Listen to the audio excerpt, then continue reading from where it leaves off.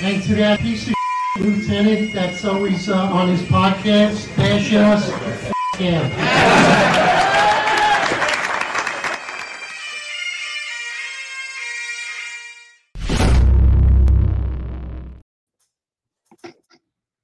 All right, everybody. Eric Dim, your most complained cop, NYPD. This is your 265 Police Live series, brought to you by the Finest Unfiltered. And along with me is the founder and the co-host of the podcast, John McCary, retired lieutenant. What's up, my brother? Let's get right into it. Let's talk about the migrants assaulting a police officer and his lieutenant. Let's get right into it, brother. Let's do it. Sure. Everybody, just check out my Dream Team shirt, courtesy of the Mighty Fuzz Young podcast. Give them a check. Give them a check. Because we're going to talk a little bit about the Dream Team too. But I'm going to play a video for you right now, and it's two officers, a lieutenant and a police officer. They're on 42nd Street. They ask a group of what the news prefers to call them as migrants. I prefer to call them as illegal aliens, as they cross the border illegally. They tell the group of migrants to leave. One of the migrants had been arrested twice previously for a robbery. I believe they asked them to move because they believed they were up to no good, either pickpocketing tourists or something like that. I don't know that to be a fact, but they asked them to move, and it turns into a gang assault. Basically, the group turns around and makes these cops look stupid, beats them consistently over and over again, hits them, kicks them in the head, and eventually they're released without bail. So we're going to play the video. Those of you that are on audio, please check out either you could check this clip out on our YouTube or our Rumble, or you could go to our social media and you'll see it. All right, it's going to play. It's going to be a couple seconds of silence.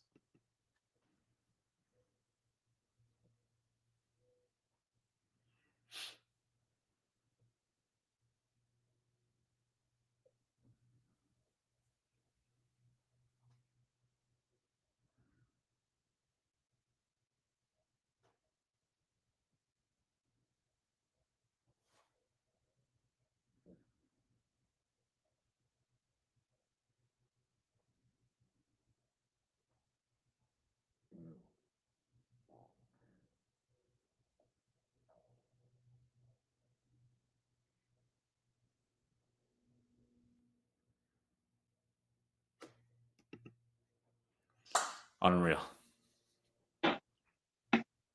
You know what? First of all, I hate watching these videos. And what's unfortunate, we have the opportunity. If we want right now, we could pick hundreds of videos that we could scroll through that are just videos of cops just being demoralized. It's despicable. It's unfortunate. There was a time when we were on the job, and these things did happen, of course. It's just the nature of police work. It's unfortunate, but they were far few in between. And now, again, I've said this many times, I'm going to say it again, this is a new phenomenon. And what I do predict, it's unfortunate, but I'm saying it now, I do believe that we are going to lose the life of an NYPD cop to the hands of another in a tussle just like this without the use of a firearm. And I hope, by God, I hope I'm wrong, but the laws of probability say different. So what are your thoughts on that? Because I just think that's the direction we're headed for. Ultimately, we're headed for death. Again, this problem is systemic. I mean, this video is just one of thousands that we've seen over the last 2 years where cops are completely demoralized. They appear to be unwilling to physically engage, unwilling to throw strikes, unwilling to pull out their firearm. I mean, that's a very scary situation right there. I've been jumped a few times in my life, and it's not something that's fun. It's definitely not something that's fun. It's definitely something very scary. I don't care how well trained or how much stronger you are than your opponents. It's a very scary, traumatic situation. But you got to be in the fight at that point. And, unfortunately, again, I don't see that they're in the fight. That's the key word right there, John. The key word you just said is the fight. The politicians, the legislators, the weak NYPD management, they don't want to actually use that word. They'll use the word engage. They'll use the word de-escalation. But ultimately, that's the word right there. Fight. These cops, unfortunately, they were attacked. and it's despicable. It pains me to watch it. It hurts me to watch it because I don't want to see anyone get assaulted, especially NYPD, the boots on the ground. You and I are the biggest advocates for rank and file. But what I don't see here is they are not in the fight. They don't appear that they're fighting. They're trying to arrest an adversary who's giving them confrontation. They're in a physical tussle, and they're not fighting. They're kind of just rolling around with kick gloves, and that guy is fighting. And then they're attacked by a group, but they are not in the fight. They're not deploying strikes. You don't see any posturing. There's no sense of violence. And I don't care who's offended by this, but the cops have to be in the fight. So John and I had spoke about this several times offline. But we both agreed. When John and I were on the job, especially when the job was good and we were getting support, and there was a high sense and presence of masculinity throughout the NYPD, there were cops, just like the two in this video, that didn't have the fight in them, cop and lieutenant. But because the majority of the police department, the overall majority, did have those masculine traits and the sense of authority was out there, these guys would skate by and they would not get exposed. But right now in the environment that we're in, with cops being assaulted, part of this phenomenon, they are getting exposed. And the overall majority, unfortunately, is what we see depicted in this video, not the masculine traits, not the cops that we were. They're not in the fight. Yes, there's CCRB. There's all these layers that you have to worry about. But at that point, you're fighting for your life. Make no mistake about it. They could have taken their firearms. This could be a deadly situation. This could be much different. If you are on New York City streets as we speak and you're in uniform, you have to be ready for the fight. You have to be out there training, and you have to have that mindset. And you know what? Listen, if anybody watches the show Yellowstone, there's a line in the, I think it's the season finale of season 3. And one of the cowboys says this line. And you know what? It's such a good line. It's so true. It says, when people are born, you're either born a willow or you're born an oak. And cops, people that become cops, you have to ask yourselves that. Are you a willow or are you an oak? Because you have to be an oak if you're going to be out there. You have to be willing to fight. So I think a lot of it has to do with the mindset of what's going on out there. And I think that's what's systemic with the training. I think the mindset of cops now is they're more worried about the professional ramifications of actually using force, the legal ramifications of using force, than they are about their own lives, than they are about public safety, than they are about anything else. And that's what's systemic here. What's systemic is that the leadership sees this video and they don't say, well, you guys didn't throw one punch. There was not one punch thrown while you're getting kicked in the head. You don't stand up and square off in a boxing stance. Now, I understand there's multiple assailants, and I understand that full well. For those of you that know me know that I do. I understand that full well how that is. But I also see a group of cowards. You know, I heard John Shell speak, and we'll bring him up. And he labeled them as cowards, and he was mad that, you know, basically they were released. And they are a group of cowards, because what you see is they only strike the officers from behind. They only strike the officers when they're down, right? They don't strike the officer face to face. And that leads me to believe if they were standing there squared off with their hands actively throwing punches, they will move in like jackals, and they will bounce around like jackals, and they will try to hit you from the side, and they will try to hit you from behind.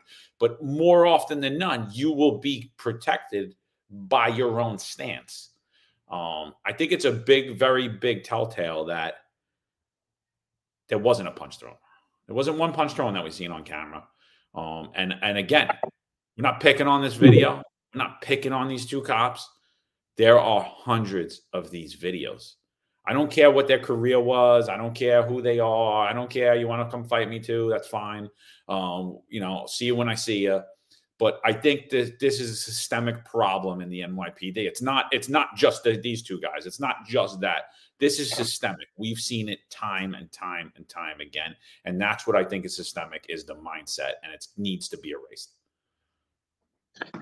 I agree with you that the cops are being attacked, and CCRB and all this legislation is on their mind, and the mindset has been just completely destroyed, and not even destroyed. The mindset for battle, to have that warrior mindset, to be in the fight, is not built in the academy, and it's not something that's examined during candidate assessment, obviously, because it's my opinion. I've been saying this for years. I'm going to say it again, despite what anybody says.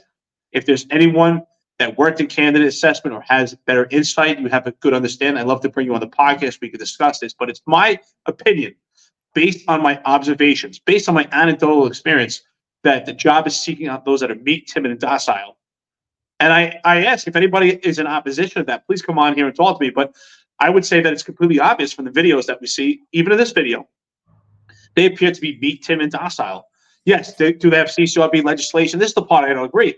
With all those factors that you have to be worried about your professional optics on camera, still at some point they're in the fight, they're being attacked to the point that they can have their firearms taken, they get kicked in the face. I think at that point, that stuff goes out the window, and now's the fight or flight, and you have to have that fight in you. And I agree, we both talked about this. At some point, they had to abandon the mission of making this arrest and get up and get into a fighting stance and protect themselves. And these perpetrators, they appear to be malnourished. They don't appear to be of any size, and they're complete cowards. Every time they threw a strike, they threw the strike when the cops weren't looking, and they took the opportunity when they could not get struck back. So they were just just predators. And I believe that the two cops, if they had to fight them, the proper training, if they got into a fighting stance, they would have taken off and ran away. They weren't looking for any opposition or confrontation. They were looking for an easy prey. That's what they got. And it's unfortunate. But again, I hope I'm wrong. We're going to see the loss of life from a tussle just like this. I don't disagree with you at all. I mean, I've agreed with you from the moment you said it, because that's exactly what we're seeing here. We're seeing cops that are unwilling to engage. You know, I use a quote for Eric Adams a lot, and I say it's politics over everything with him. And for the cops, I'm going to say it's pension over everything. You put pension over your own life, and you don't even value your own life enough to know that if you don't live, you'll never collect your pension. If you can't walk around because you're paralyzed or something terribly bad happened to you, what is that pension worth at that point? It's nothing. What is your life is more valuable than that pension.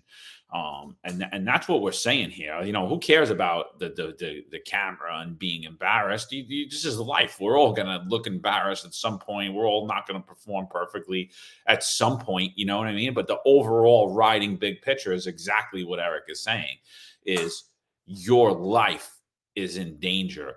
A cop's life will be taken by the hands of another without a weapon, due to this type of mentality. It's the mentality. Now, we don't even know the physical aspects of these kids. They could both be CrossFit guys. They could both do jujitsu. They could both do karate. They might be able to both kick mine in your ass, right? We don't know that, but it doesn't matter. I tell you right now, take all the skills in the world that you have. If you don't have the mindset, all of it's a waste. You know, like I said, I think Dermot Shea's a genius, but he's a coward. So we'll never know what he really thinks, because he just has Bill de Blasio's hand up his butt and let him talk for him for 4 years. So we don't really know his true thing. So his genius was good for nothing. And it's the same thing here. You could be the most talented, skilled person in the world if you're not in the mindset. And that's what this leadership has created. And these guys do not feel supported. And I'm not talking about just these two. I'm talking about the overwhelming systemic of the NYPD. They understand now it's a big rah. Why would they let out without bail? These people should be in jail. But there's so many other issues at play here. There's so many other issues at play. These people entered the country illegally. In years past, prior to the Bill de Blasio administration, these people would be held on an ICE retainer. They're here either illegally or they're non-citizens. So your whatever visa or whatever you might be on is getting revoked. In years past, there would be an ICE detainer put on you, and Bill de Blasio removed that. Have we heard one word from Eric Adams about these people should be deported? No. Now Kathy Hochul is saying, oh, you know what? Maybe people that assault cops should be deported. Oh, yeah, maybe, Kathy. Maybe. Just maybe, right? But just assault cops? How about people that rape people? How about people that rob people? How about people that assault people? How about all people that just steal? How about people that just came here to steal? They're gangs that are set up Venezuelan, Colombian, Mexican. They have no citizenship, and they cost, each one of them cost New York City taxpayer $10,000 a month each, and they're here totally to prey on the public. Well, here's the problem. No time soon is any of this legislation from the politicians, these leftist anti-police advocates, going to be stripped, going to be peeled back. How do we know? The How Many Stops Act, right? So with the How Many Stops Act, nothing's getting peeled back. We're getting additional layers added to the police department, making the law enforcement profession that much harder. So unfortunately, I think we need to not start from the top, peeling these layers back. We now need to start from the bottom. And my main concern right now, and I know the same thing is with you, is to preserve life of the public, but ultimately the life of the NYPD boots on the ground, right? Because their lives are completely at risk right now. I watched that video, and it's unfortunate, but I can almost play the music from the Benny Hill theme, because that's what it looks like. It looks like two kids, they're on a ski slope, and I could almost play that music, and they're just kind of rolling around. There's no sense of fight in them. And it's unfortunate. Listen, I put out some videos out there, and I talk about training. I talk about training martial arts, self-defense, doing CrossFit, being in the gym.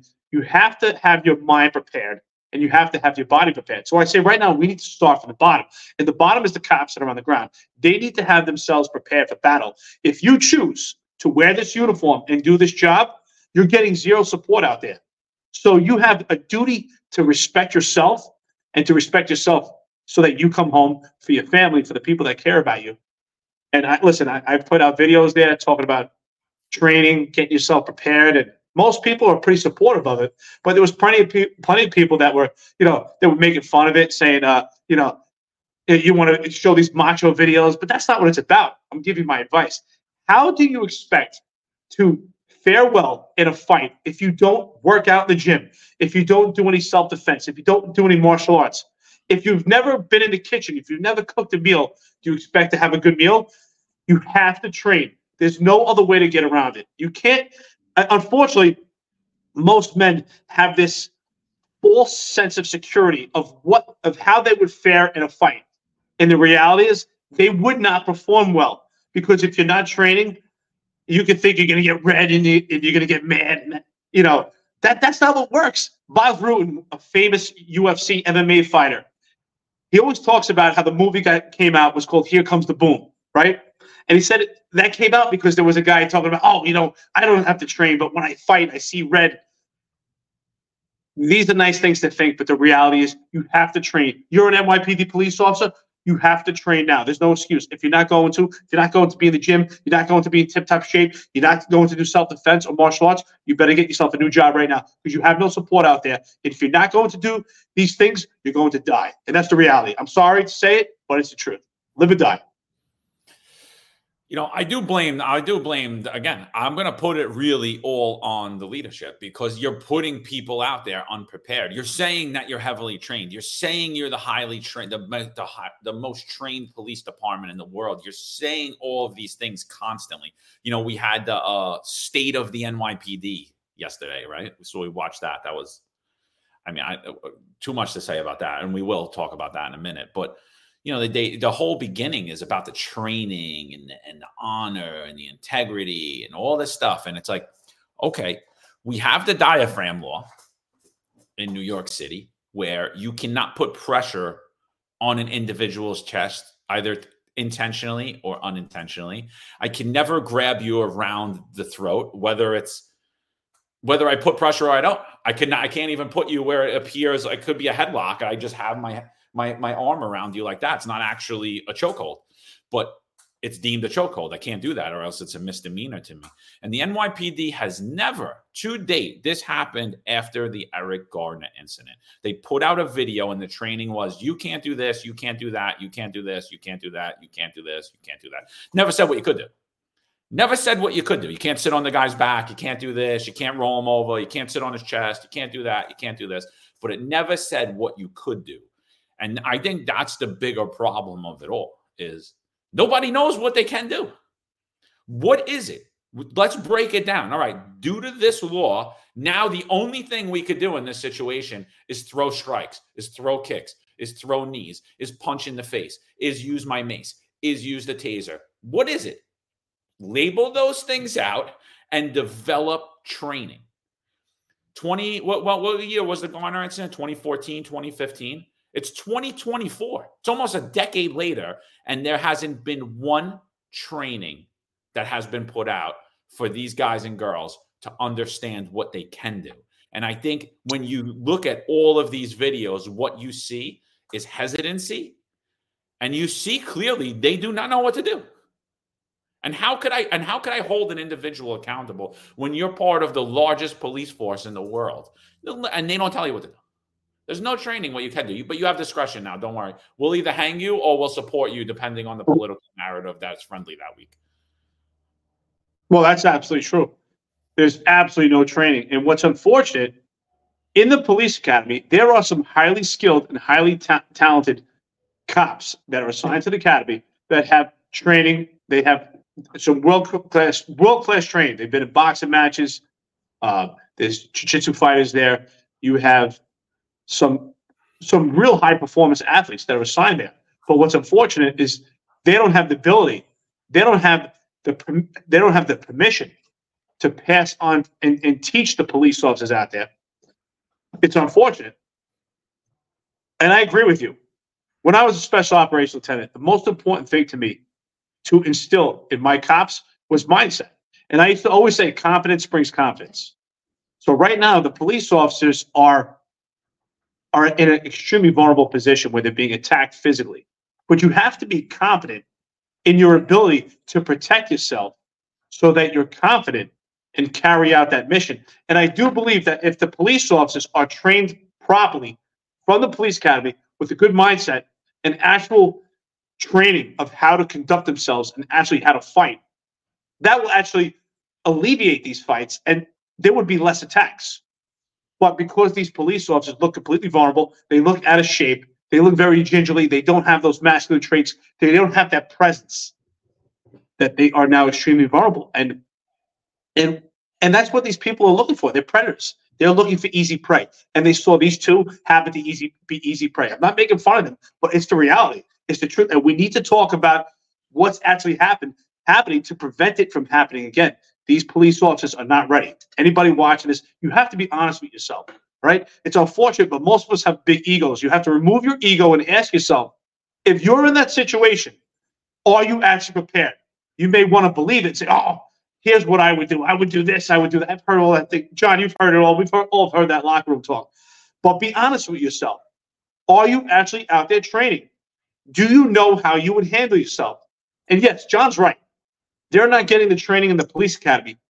But we have to completely bypass that right now. We know that. You're not getting that training, but if you still, despite the fact you're not getting the training, you're not getting the mindset training, you're out there in the streets, you have to go out there and get the training on your own. You can't say, well, the police department is not providing it. That's true. But if you choose this job, you have to choose your life. So you have to go out there and you need to do some self-discipline, some self-initiative to go out there and get the training.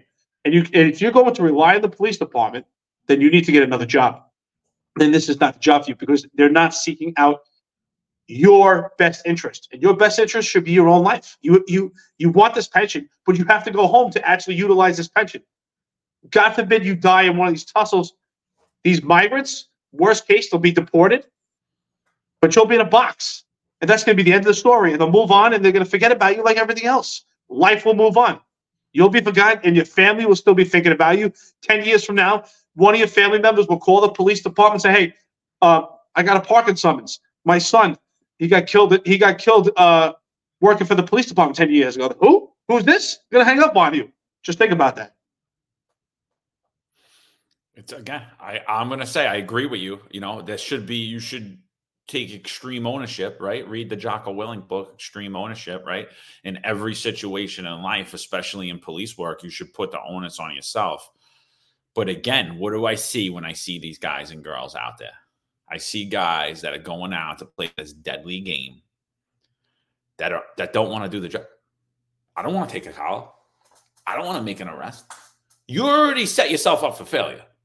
You're walking out on the street that day as a New York City police officer saying, I'm not going to arrest anybody. I don't want to get involved in anything. How does that work? How does it work? I don't know. I could never put myself in that mindset. I was like, wow, if I ever say I can't take an arrest, what does that mean? That I'm going to let anything that happens that day happen to me or happen to someone in the public? What does that look like? That you're already starting off on a failed mindset. And I think that's the bigger thing. And that thing's always been systemic. And I've seen that time and time again. But we did lose our authoritative presence, like Eric said, and that's the bigger problem, right? They used to be, NYPD were the biggest gang in New York City. People feared the NYPD, feared you going over that radio and calling for an 85. Things would, like I said, you call another car, maybe just one car, you show up and a comm would come over the craziest scene. And now we see the more cops that come, it gets crazier. There's zero respect, zero respect. And a bigger thing, there's zero fear. And again, I'll agree with John Schell again, what he said. There's no consequences. Why should they be fear? Why would I be afraid of getting arrested if I'm getting out in 4 hours and absolutely nothing's happening to me down the road? What fear do I have of the system? No, I have none. I have no fear of the system. And we were just creating more hostile, crazier environments. I mean, this gang learned. What'd they learn? They learned that nothing's happening to us. We can do whatever we want. We beat these people up. We leave. So what? Oh, what? The NYPD had a show of force and ran around and, oh, look, they're searching for these migrants. Absolute joke. Where are you? When the terrorist organizations are taking over New York City? Where are you? I don't know why that stupid thing keeps coming up on the screen where the thumb up. You saw that? Yes. I told you about that last time. That thumbs up, it keeps coming. It works for me. For some reason, I don't get the thumbs up on my side. But where are they? When New York City streets are getting taken over, that's when we should be doing the show of force, not to go arrest 5 guys that we know who they are and go get them. Like it's. Well, the problem is everyone's watching. The whole world's watching right now, but especially in New York City, the thugs, the perpetrators, they're watching right now, and they're like, "Wow, look at these 5 skinny, malnourished perpetrators, illegal aliens, just mollywopped 2 cops, and there was zero consequences." Now, if we get some real violent perpetrators, some real thugs who have some real evilness in their heart, this could be a whole different outcome. And it's unfortunate we are headed there. But what is it going to take for these cops to wake up and say, listen, again, I say it, if you choose, don't get me wrong, right now we're telling you this is not the time to do this job. But since you are there already, if you choose to wear this uniform, to patrol New York City streets, this is what you're facing right now. You're facing adversaries that know they have no consequences. The only one that has consequences is you. I'm talking to you. You, the cop that's out in the street, you're the only one that bears the consequence. You bear the consequence with your financial freedom. You bear the consequence with your record on your 58 from CCRB. You bear the consequence from the backlash from your own police department. You bear the consequence ultimately with your own life. But what is it going to take for you to say we're going to take a stand? One thing I'll say that's different about what I see right now from the cops in these videos compared to when John and I were on the job. As a whole, the overwhelming majority, we had much more camaraderie. There were, I would say overall, there were tough, just tough New York City kids. That's what we were. Ordinary men. We didn't have amazing training. It wasn't that we were UFC fighters, but we all had that grit of being New York City kids. Most of us had fizzle tussles. We were fighters kids. It was a byproduct. We had that mindset. We were prepared for fighting, but we had camaraderie, and we all depended on each other. If I saw John getting attacked, but I know that I got John's back. If John saw me get attacked, he has my back. So we relied on each other. That camaraderie is so important. We've also lost that camaraderie because they stripped away at the police department. And I do think there's a correlation with camaraderie and masculinity and also morale. These things come together and they build a group of men. And we're not seeing it out there right now. And again, I say, if you choose to wear this uniform, you have to be ready. Despite the fact that you don't have any layers of protection, despite the fact you have CCRB after you, legislation, optics. But ultimately, you should want to go home. You should not want to be rolling around, laying on the ground, getting kicked in the head to make $100,000 a year or even $200,000 a year. It's not worth it. But you need to stand up for yourself and protect yourself so you go home to your family. Forget about that perpetrator. He's not going to see a jail cell anyway. So get up and stand up for yourself. Those punches and those kicks could have easily been knife pokes. Easily. And I'm honestly shocked they weren't, to be honest with you, because I would expect them. When I see that group, I would expect a knife and some pokes, because I'll tell you that group that's not the first person they beat up as a group. They've done this before. They attack like jackals, like I said, from behind, complete cowards.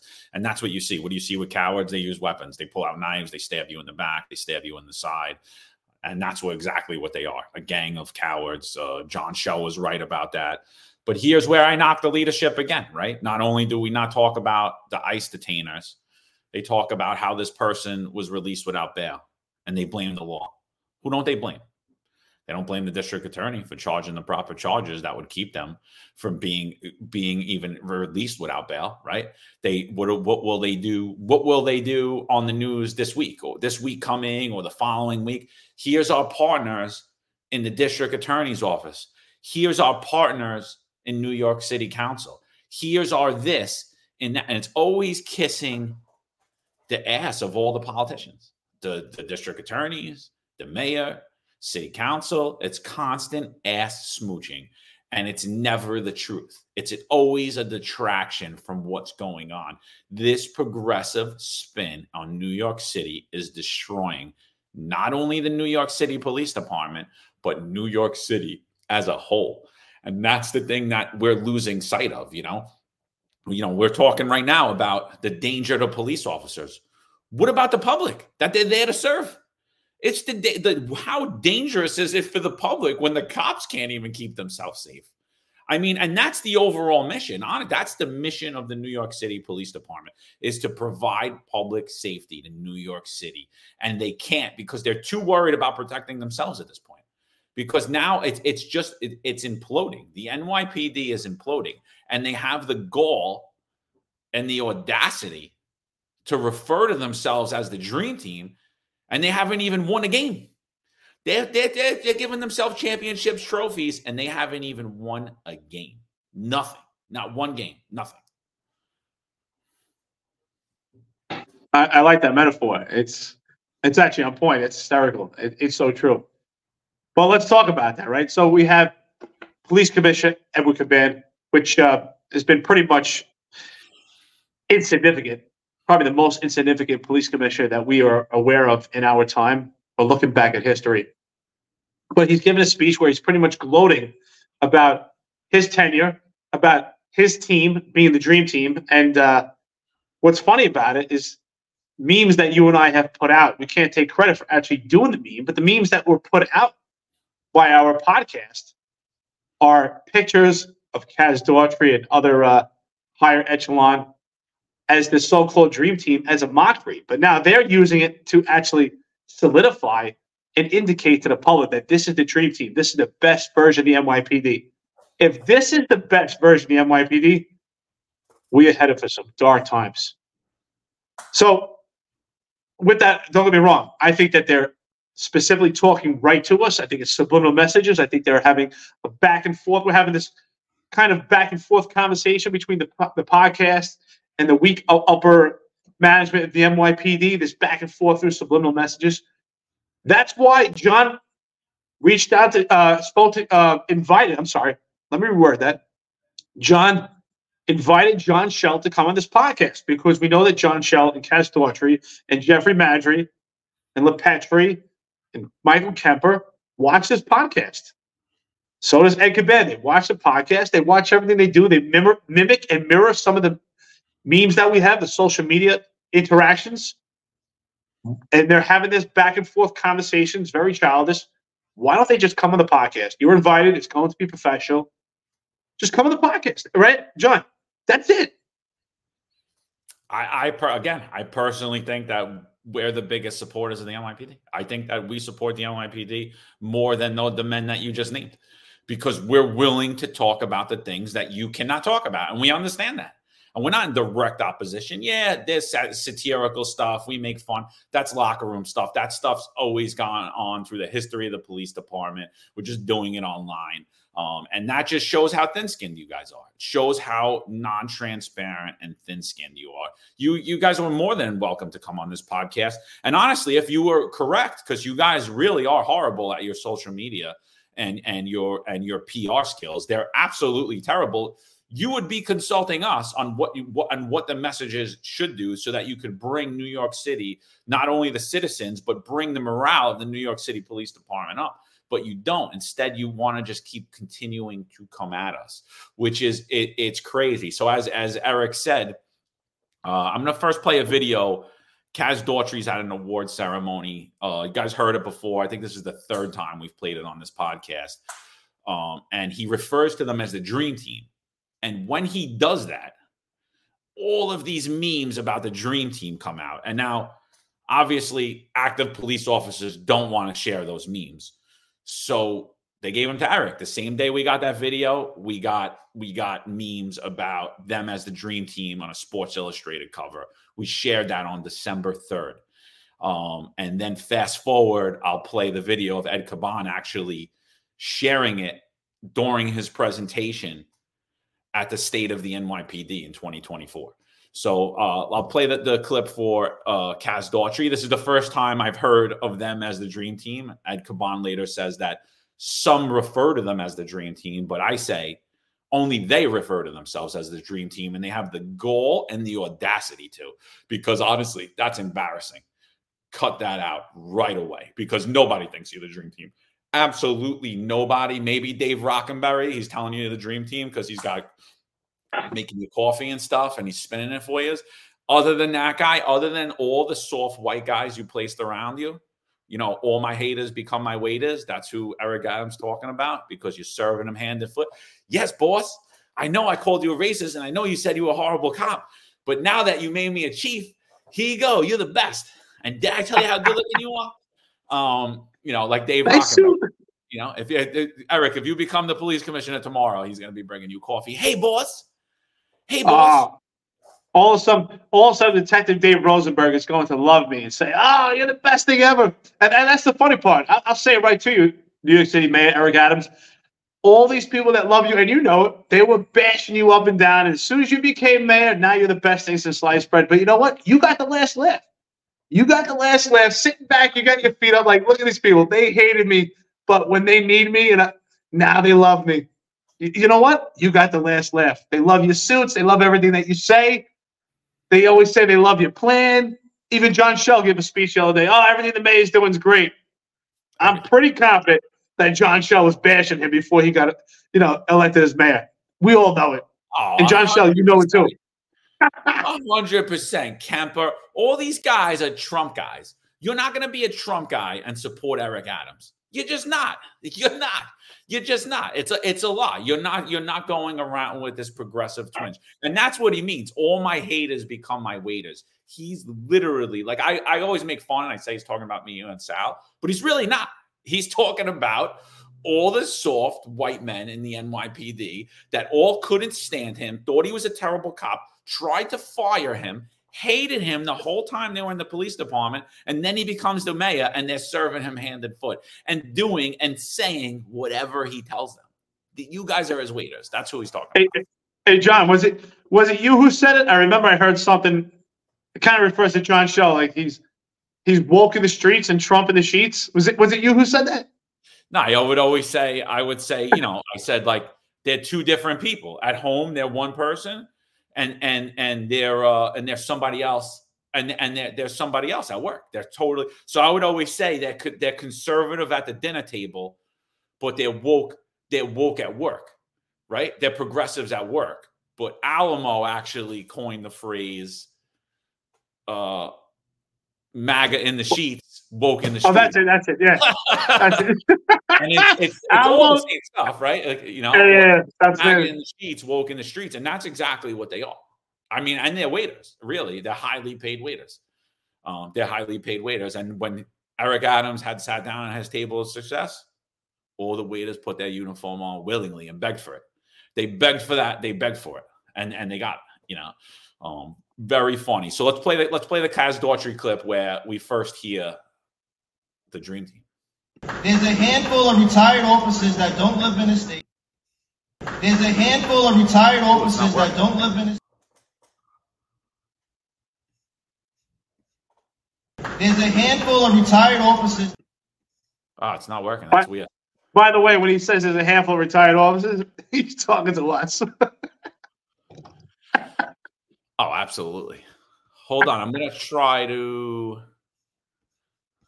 Just say our names already. Don't worry about it. Yeah. It's... what the hell's going on with this? There's a handful of retired officers that don't live in the state. See if that works. And speaking of teams, it doesn't get any better than the current NYPD leadership team. Stacked with talent, some have called them the Dream Team. I'm just grateful that they are all very much my team.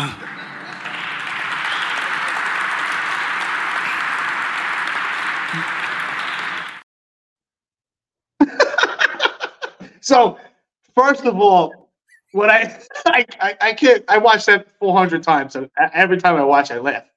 First of all, the first time I saw it, I had a cool job. Like, wait a minute, is this a Saturday Night Live skit? This can't be real. And sure enough, that is actually a legit, real presentation. I mean, if you play that over to someone and never tell them it's legit, they would think that's a Saturday Night Live skit. I think it's so comical. But again, they are talking right to us. Hello, yes, we're here. We know you're talking right to us. It is what it is. Yeah, so Kaz Daughtry calls us calls themselves the Dream Team, says me and Eric contributed nothing in our careers while we were in the NYPD, which is laughable because we'll gladly put a uniform back on Kaz, deputize us, and we could all go walk around the streets, all three of us. And let's see. We'll take Times Square, and let's see. And let's see what you know and what we know. So we could do that any day of the week. You let us know. But so he refers to himself as the Dream Team. Now, for whatever reason, that video wouldn't play. But so the video we saw is Ed Caban at the NYPD the state of the NYPD 2024. And the first meme that comes up is the meme that the podcast shared on December 3rd, 2023. And he's talking about the Dream Team because immediately after that, we started making fun of him. Oh, you're the Dream Team? You're the Dream Team? You know, I don't see that they're the Dream Team, you know, and I said it, and I'll say it again. Even nightmares are dreams. So I just want to let you know, because I think that like this is more of a nightmare than a good dream. It's not a good dream. It might be a dream, but it's a nightmare for the majority of us. Oh, it actually is a dream team because it's a dream that they actually put this team together. I mean, you got Kaz Daughtry, he's got zero experience in any leadership role. You got John Shell in that picture, who's supposedly shot someone an accidental discharge in a vehicle incident. Which, when I was in the Marine Corps, we were told accidental discharges are stupidity. Tanya Kinsella, another one that jumped the ranks. Tariq Shepard, another one that jumped the ranks. Jeffrey Madry, that guy's got more discipline than anybody else. He's got 9 lives. He's a cat. This team is a dream. It's a dream that they actually put this team together, and they're the ones leading the NYPD with zero experience and zero integrity and zero responsibility and accountability. That's what I see. I see weak, appointed management. I see a team that should not even be a team. Honestly, and I don't even care if they're offended by it at all. It's the truth. What are they going to do? Come at this podcast? They've already done it. Keep coming. We're still standing here. Watch out. The police commissioner might send his criminal association friend Jimmy after you. But no, I mean, they're completely thin-skinned, you know. So I shared that 25-second clip, and I did it at 3:38 p.m. yesterday via the podcast Twitter. So I put that out, and then I believe we put it out on the Instagram as well. I don't remember, but around that same time, 3:38. At 4:38, and an hour later, Kaz Daughtry on his on his Instagram and Twitter, put out the same exact 25-second clip, but he put his spin on it. We're the dream team, blah, blah, blah, blah, blah.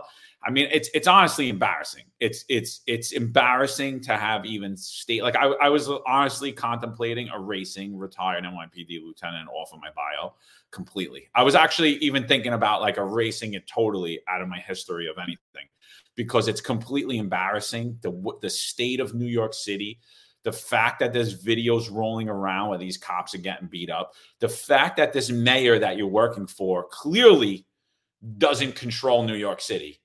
The mayor who actually controls New York City, last name is Adams, but it's New York City Speaker Adrienne Adams. She's the one that actually controls New York City. And we saw that with this how many stops bill, and that's another thing that you tried to do what Eric and myself were doing, and you actually have a bigger platform to do it, but you missed a mark on almost everything you did. I applauded you for trying, but it wasn't good enough, and your messaging wasn't strong enough. And not only did you not pick up any votes during your avocation, because Eric Adams never even picked up the phone to call any of the council people, right? Because that's what they all said. He never even picked up the phone. The mayor in New York City they actually lost votes. They lost votes, and more people voted in favor of the How Many Stops Act than prior to this. So I think they missed a mark. I think their PR skills are awful. I think they are the most thin-skinned, least transparent administration ever, honestly. And that's saying a lot, because I really think that the history of the NYPD is very not transparent. And, when you get up into the upper ranks, these people become very, very thin-skinned. But I think this one's the worst. Well, what does that tell you, right? I mean, we see time and time again when Eric Adams is challenged at meetings. I mean, particularly we saw him challenged by an elderly white woman of Jewish ancestry. He was challenged, and he got very vocal, very upset. He was challenged by someone on the street. Remember, by the bull, he had taken his jacket off, and he got very confrontational. So he's not shy. He's very vocal when he wants to be. So the reason why I bring this up is because in this particular incident, he vetoed the How Many Stops Act. But again, you said it. He didn't get in contact with these council members. He wasn't out there barking the way he barks when he's challenged about his personal ego. He wasn't out there barking. So what does that say? To me, that says that he never really wanted to veto this How Many Stops Act anyway. I just think it was political theater.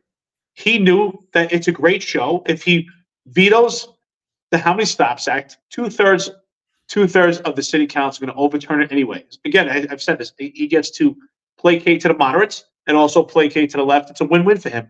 But ultimately, I don't think he ever had any intentions or even had any desires to want this How Many Stops Act to not get passed through. Oh, absolutely. And if you see, like, he goes out with city council and the NYPD goes out with city council, why the entire upper echelon of the NYPD needed to be there, I have no idea. Why he needed to be there, I have no idea. But who'd you see go from city council? You saw all the common sense caucus, the conservatives. They all went out on the ride-alongs. I mean, they're all sitting there in the mayor's lap. Oh, the mayor's trying. He's doing this. He's doing that. It's all nonsense. It really is. Like, he's not trying to do anything, and I agree with you 1,000%. If anything, he divided the council further, and they put him on ice. And I think this shows exactly what the politics in New York City is. The progressives or the communists are in control. They're an anti-police regime. You're not going to see moderates. And this is what they think about Eric Adams. I mean, if anyone has, I personally think he's getting indicted, and they're telling Eric Adams, bye. It's you're on ice, you're done. The real leader of the city right now is Adrienne Adams, and in a couple of weeks, it's probably be Jumaane Williams. I think what's also scary about this bill, I mean, we've been so focused on the How Many Stops Act when it comes to policing and what it's going to do to the police department, and ultimately, if this was done properly, bring policing to a halt.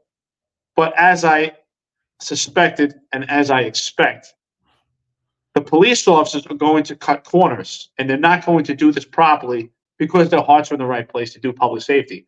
So John Shell had put out John Shell had gotten interviewed where he spoke about this, and he said I've actually clipped out a portion because it's exactly what I have foreshadowed, where John Shell says that there are nuances they're going to figure out, and they'll find that sweet spot with this act so that they could still keep public safety and also transparency. So ultimately, let me translate what that means. What that means is we're going to cut corners and not completely document this so we can actually continue public safety. Cops' careers will get sacrificed by the CCRB, and those casualties, they'll be forgotten about, and the band will continue to play on. That's what's happening. But what's even more scary, before you play this the video, I just want to say what's even more scary about this bill is that this whole thing that's going on with the police department, there's been so much attention on it, and I think it's done on purpose because it's sexy. Everybody loves talking about the police department. It's a complete diversion of what's really going on, the underlying part of this bill that addresses inmates and Rikers. That's the part of the bill that's actually even worse than what's going on with the police department, where there's going to be no control for the correctional officers over inmates. I honestly, anyone that's out there right now as a New York City correctional officer, especially at Rikers Island, my hat is off to you. You are in an extremely vulnerable position.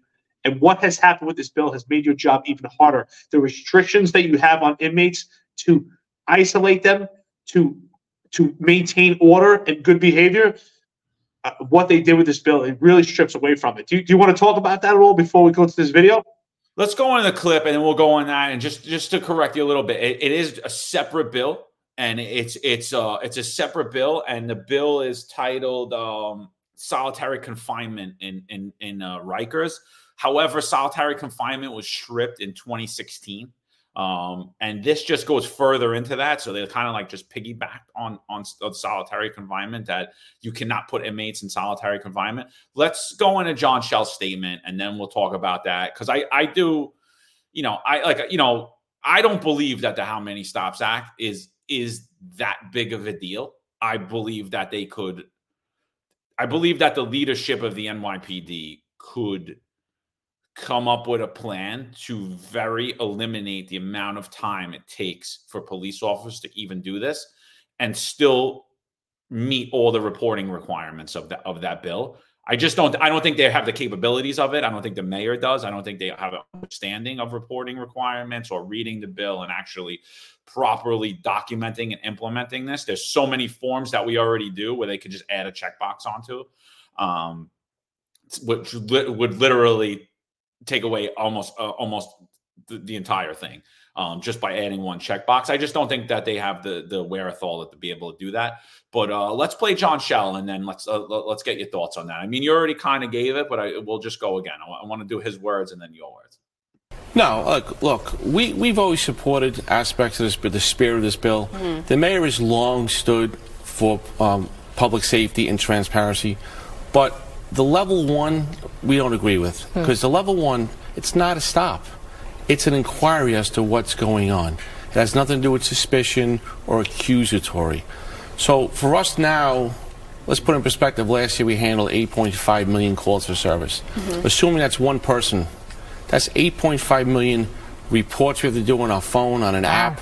That takes time.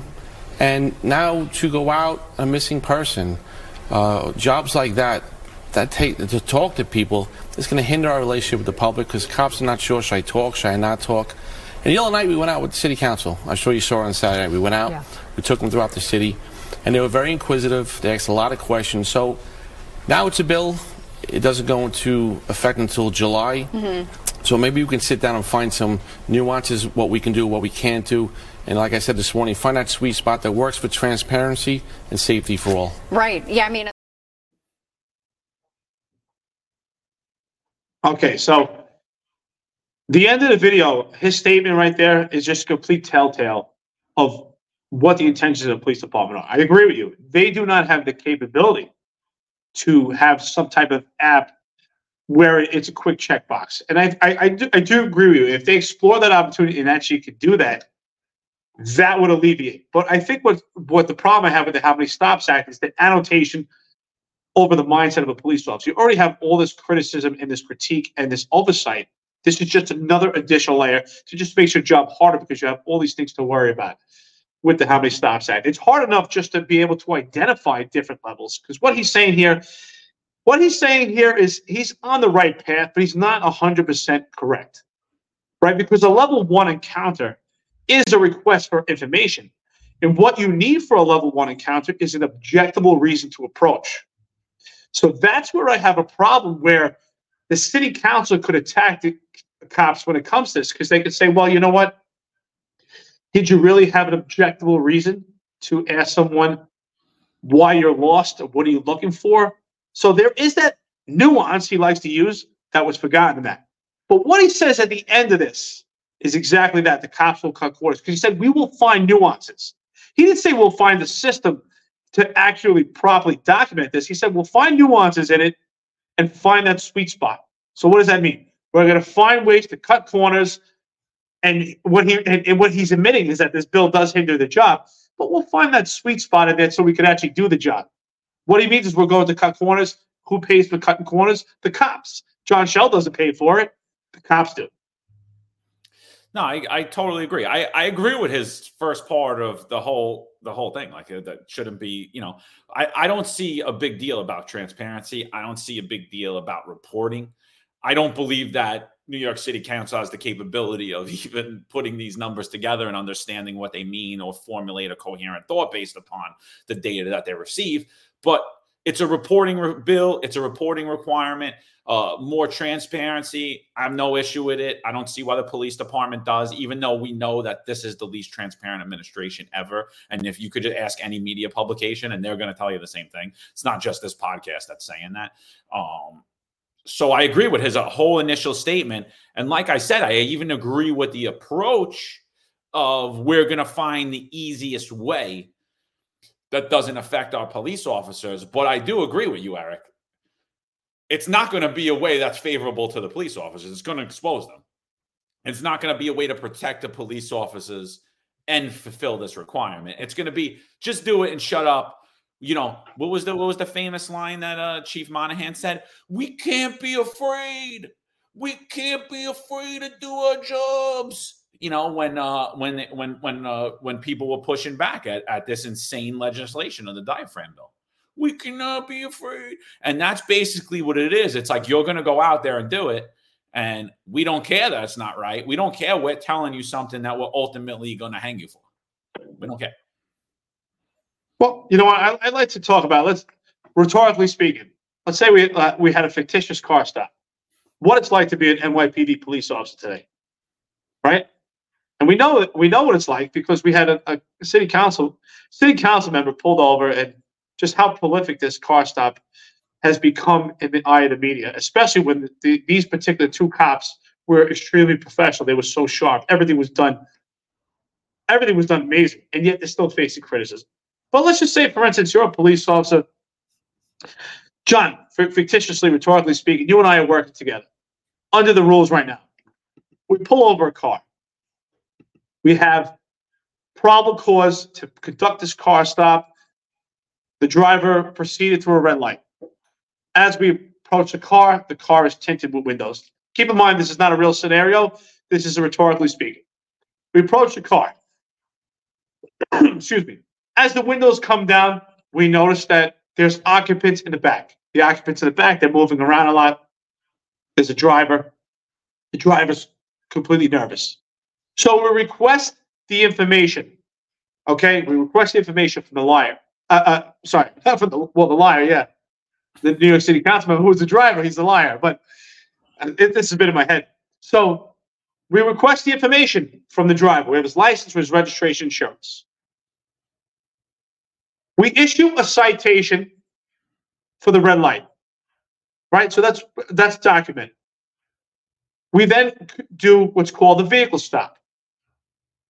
Then, as we're conducting this car stop, the occupants in the back, they're moving around a lot. We say, hey, what are you guys doing? Level 1, objectable reason to request for information. Now we have to, according to the How Many Stops Act, document that interaction. They get out of the car. We notice a gun. We take them down. There's a tussle. We have to do what's called a threat resistance injury report. Then these perpetrators are arrested. They have to go to the hospital. We have to do arrest forms. medical treatment prisoner forms, potentially a stop, question, frisk report on people that were. So the point to this is just endless. Is documentation. Is redundant, one after another. Do we really need another piece of paper for transparency? I think the documentation when it comes to a vehicle stop, an arrest, or an encounter is already suffice. Yeah, online booking sheet, complaint report, vouchers. Again, I don't see how they even need another form for this, how they even need another app for it. I don't even see why there's a vehicle stop report. Like, there should be a universal form that cops are filling out that covers all of this stuff at this point, a UF 250, whatever you want to do, which is a stop, question, and frisk. It should be universal. It should be a universal thing. You're going in, you're filling out this one report, boop, boop, boop, boop, boop, boop, and everything is going in.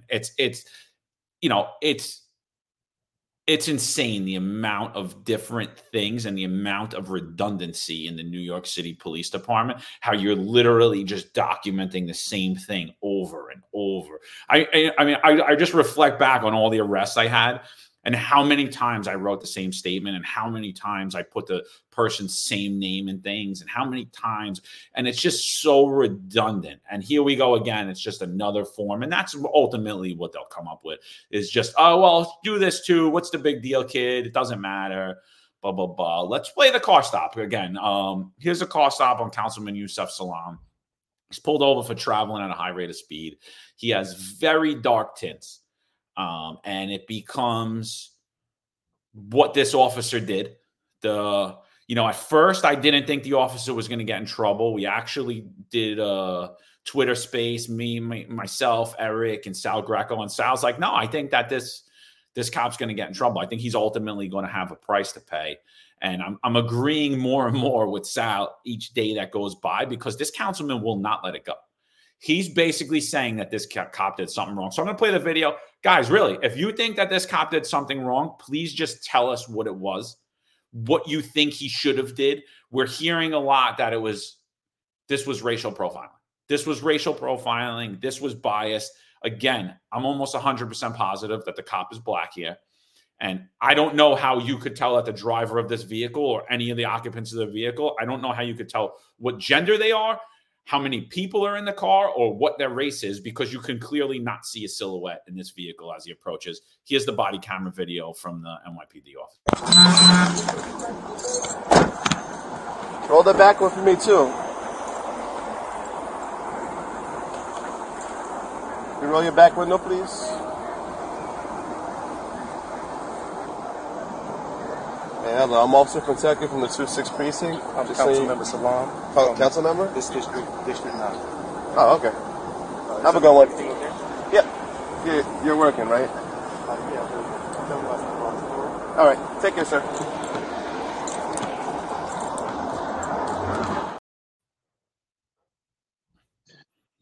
First and foremost, that was one of the most professional car stops I've ever seen on video. Those cops were extremely sharp and should be emulated. They're model police officers for the NYPD. This should not even be the topic of conversation. This goes back to leadership. We have weak leadership in the police department, and especially from the New York City mayor. The New York City mayor should be standing on a soapbox right now, and he should be as vocal as he is when he's attacked on his own ego, as he was with an elderly woman and when he was walking in the street by the Bull in Lower Manhattan. He should be extremely vocal, and he should be backing his cops. So what's going on now with this car stop? I don't see anything wrong. I personally don't see anything wrong. The officer's not required to tell him why he was pulled over. The councilman didn't ask the officer why he was pulled over. Officer conducts an observation, and like Eric said, and I totally agree with him, the only thing the officer did wrong was do his job that day, was go out and do intrusive police work, do what New York City residents expect of him. He sees a car traveling at a high rate of speed with numerous violations, out-of-state plates. So let's see what's going on over here. He pulls him over, and he's nothing but courteous and doesn't even press the councilman for 1 second, and actually is quick to get out of there. And what I heard 2 days ago from New York City Speaker Adrian Adams is that the officer shined the flashlight in the face of the children. Now, you could clearly see in that video that officer asked them to roll the window down. He shines the flashlight for about 0.04 seconds. Till as soon as he sees his children, he lowers the flashlight. But just based upon that allegation alone, that's an abuse of authority. He shined his flashlight in the face of children, right? The council member who got pulled over, who is the public safety chair, is in charge of the Committee on Public Safety in New York City Council, made an allegation that he was pulled over for no reason. So again, that's another abuse of authority. He said it was based upon profiling. So now the officer has a profiling allegation. He says that the officer didn't explain the reasoning for the stop, discourtesy, right? So this is what this NYPD officer is now facing. There is an active investigation against this officer, and it's not going away at all. Eric, I want to play one video of the councilman yesterday on New York One. I saw this morning on Twitter when I opened my Twitter. I'm going to go to my Twitter account and pull this up. It is. All right, let me share it. And I'm going to go in and. Mr. Hold on, here it goes. Ready? I actually echo what the mayor said. This was actually a beautiful moment, right? What I would have loved to be included in that moment was, oh, you're working, Mr. Councilman, we stopped you because your tints were too dark. We're going to give you our discretion. We're going to let you go, but can you get that fixed as soon as possible? Because then I would have been like, oh, shucks, I didn't know my tints. Tints was too dark. No, is that true? You didn't? I didn't know, right? I actually. You want to go first, or do you want me to talk? Yeah. What do you think about that? What do you think about that statement? I don't like that statement at all, and I'll tell you why. I think what the cop did was outstanding. I think that what the cop did, every cop should do. He emphasized, and everyone should emulate the actions of that officer. He was extremely sharp. He realized that his motorist was a council member who also was on the phone conducting official business. So not only did he have an audience of children in the back, but he had an audience of other council members. So he knew he was already in a vulnerable position. The smartest move of de-escalation he could do is get that car stop completed and disengage as soon as possible, because he already knew that he was going to exercise discretion, which was the best move that he could make, right? It was either he exercised discretion or he writes a summons. So he made the decision immediately that he was going to exercise discretion. Now, I've said this on a podcast when we spoke about the councilman, but I'm going to say it again. I don't like his statement because I do believe that based on what I've seen so far, him speaking about it and his actions and his lies about this car stop, that if the police officer stayed there and explained the reason for the stop and said what he just said, that, hey, you should get that fixed, that would have been perceived as a power struggle and the cop trying to exercise his power over the council member. And I think this would have been a whole different story and far worse when it comes to abuse of authority. And make no mistake about it, this is going to be a civilian complaint investigation. Absolutely. He's been so vocal about it. He has to. He has to do a civilian complaint right now. And what do we know from the Civilian Complaint Review Board? And they said it during testimony at a public city hearing, right? Arva Rice said it herself. It's not about what the police officer thought. It wasn't about his mindset or his actions. It's about what the civilian felt. So this whole thing is about what the council member felt. And he felt that he was stopped because he was black. And that's going to be the focus of this investigation. And I'll say it again. You cannot prove or disprove that allegation. Despite the fact that those windows were so dark, you could not even identify a silhouette. No, that's a great point. And I think the minute that it became news, again, and the only reason that this is news is because of this councilman. He put out a media release statement alleging profiling, and he also said that the officer said that he asked the officer, why am I being pulled over? And the officer said, we're done here, and walked away. And clearly that's not what happened. But what we're hearing in city council now is that, oh, the audio is inaudible. It's inaudible. You couldn't tell. He does ask him. He does ask him what it was. But the officer, And even if that's the truth, which I don't believe it to be, even if that is the truth that he asked them, the officers never said, "We're done here." He said, "Have a good night, sir." How do you know that the officer heard what he said? You're standing in traffic. You hear, you're thinking, you're looking every direction. You're listening to everything. How do you know that that officer heard that? Because I don't think that he did, because I think the officer would have gladly answered that question. I think he was walking away. He had other things on his head, a million other things in New York City. For those of you that aren't New York City police officers or walk around the streets of New York City with your head up your butt, this is what it's like to be a New York City police officer. You're on a car stop. You're waiting. You're making sure you're not getting hit by other cars. You're making sure you're not getting attacked from every angle. I mean, you are a target in New York City as a police officer. You can't even walk into a restaurant or a deli without looking into that restaurant, because if something happens in there, you're the first one that's going to be dead. You need to know everything that's going on. All eyes are on you. You need to have all eyes on everybody. And that's what nobody takes into account. And I don't believe that the thing is inaudible at all. I believe we heard exactly the statement of it.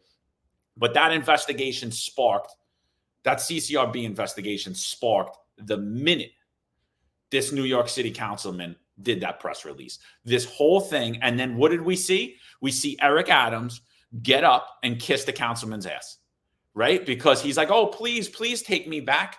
Please take me back. I need some political support because I have support because I have the lowest approval rating of any mayor in New York City history, including the communist Bill de Blasio." Well, you know what? The whole public media stunt by Yusuf Salam here is just a complete lie. But you know what is true? That this police officer did a fantastic job and emulates a good police officer. And everyone watching this has said, "Well, the cop should have said this. Didn't the cop hear that?" Everyone that is saying that, unless you're a cop and you've actually performed a car stop, you suffer from the Dunning-Kruger effect. I think, John, you just laid it out perfectly. People don't understand. When you approach a vehicle, your focus is not linear just on your motorist. The cop is looking at the car, the condition of that vehicle, where it's parked, where it's positioned, where he's positioned so he doesn't get hit by oncoming traffic. He has to make sure that the pedestrians are in a safe location. He has to make sure that his car stop is in a safe location so that the motorist is also safe. He has to worry about potential pedestrians approaching him while he's conducting that car stop. He also has to use all his keen senses. He's talking to the motorist. His eyes are on the car, but he's also listening to the radio at the same time. He has to make eye contact with his partner and listen to his partner. So what people don't realize, and with that's why body cameras are good, but there is a lot of faulties when it comes to body camera footage, because everyone expects the police officer to see and hear everything that was captured on that video. This police officer happens to be extremely sharp and heard the conversation. But very well, I wouldn't find fault with him if he didn't hear the conversation, even though the body camera captured the conversation with him and other council members while he was doing professional business. But if he did not capture that, if he didn't hear it, I wouldn't find fault, because when you conduct a stop and you're doing police work, everyone hears and sees different things. That's why when we make arrest and there's a group of police officers, each one will have different testimony on the same case. And that's what people don't understand. This is a great clip that you put here. So John's put up a clip here of Yusuf Salam here. And now his car is registered in New York State. This appear to be tinted, but not the same tint that we saw in the video when he was stopped. So John, why don't you go further into this, since this is actually your page? Yeah, so this is my Twitter. This is on Monday. I forget who shares this photo with me, but it's now the council member's car, and he has New York registration, not Georgia plates anymore, because obviously that's a big deal. You have 30 days you're required to switch your registration over to New York once you're a New York State resident. Your vehicles are required to be switched over. And it's multiple factors, including a factor that they charge police officers with in the police department. They call it insurance fraud. You're getting a cheaper rate in Georgia. You're required to have the New York rate, whatever that is. It's much higher than other areas in the country. Obviously, if anyone who's parked in New York City, your bumper's getting scratched, your windows your mirror's getting taken off, but you're going to get bike marks, or some bike guy is going to scratch across the side of your car. And they actually, in the New York City Police Department, they actually go as far to, you could live in the same zip code. You could live on 68th Street in Bensonhurst, Brooklyn, and you move to 69th Street in Bensonhurst, Brooklyn, but you don't update your address with the department within 30 days that you're required to do, and they'll actually get you with insurance fraud. Oh, you're defrauding insurance, and they call it something else, and it's not actually really a criminal charge; it's an administrative charge. They call it like insurance jumping or something like that, and they actually charge police officers, and they actually get a lot of days taken for this, saying that they're trying to defraud the insurance company when they live in the same exact zip code. They just didn't update their records with the DMV at that point, because there's so many records you need to update. So here you go. And I agree with you, Eric. I'm looking at this car. This does not appear to be the same tint. My friend actually got his window tinted one time, and I always made fun of him. I was like, "Oh, you got your windows smoked. They look nice." You know, you could see, but clearly in this car, you could see right through the back of that car, and you could actually see into the driver's side of that vehicle. You could see clear as day when they pulled that car over. And now I understand it's night, but I don't believe it would have been as dark. And actually, when you see the back window roll down, you could see how dark in the body camera video, how dark that layer of tint is. And that is not that same tint, in my opinion. Oh, absolutely. Obviously, this is just a stunt just to counteract the police officer, say, hey, look at the tint on this car. You can see inside the car. But clearly we know from a trained eye, and as I said, the tint before was so egregious. Even, I just want to go even further and say, just on the naked eye, my experience, even this tint's too dark. 70% light transmittal is completely clear. So even this tint, but I've made the argument that if the car was tinted in this manner, that's not something that we should address, because it's kind of on the cusp. It's very close. This is something that would require a tint meter, because it's very close. There is some tint, but it's clear. But his car, on that car stop, on that day, on that night, was so egregious you did not need a tint meter. But I will go even further and say, so John and I spoke about this offline. In our experience, I could say this: even if you have a car that is completely clear, just completely transparent, 70% light transmittal, there's no tint on the windows, at night, depending on the location, the lighting of the street, the position of the vehicle, there are obstructions, and there are times where just of the position of the vehicle or the location, you can't see inside the car and see the silhouette of the passengers, even without tint. So just think how much more difficult it is with tint. And I don't like this picture. I think it's just complete theatrics. I think he's mocking the whole system.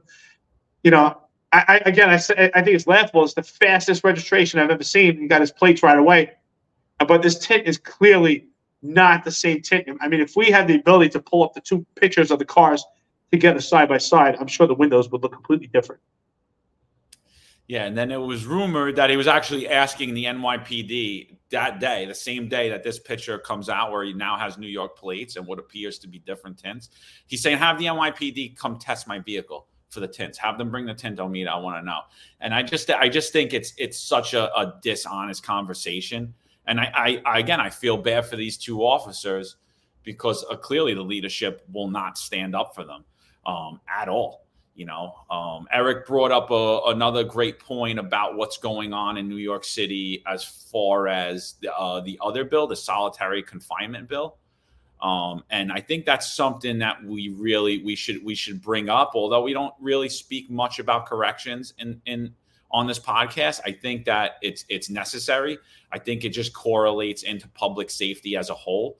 I do believe, and so does Eric, we believe that 100%, when you're in jail, you should feel safe. When you work as a corrections officer, you should feel safe. And there are people in jail that are very, very bad people. I personally believe that jail is a microcosm of a city. And if you cannot keep drugs out of four walls. If you cannot keep prisoners from harming themselves or harming others when they have limited rights at that point, if you cannot effectively do that, how in God's green earth do you believe that these same individuals can manage a city?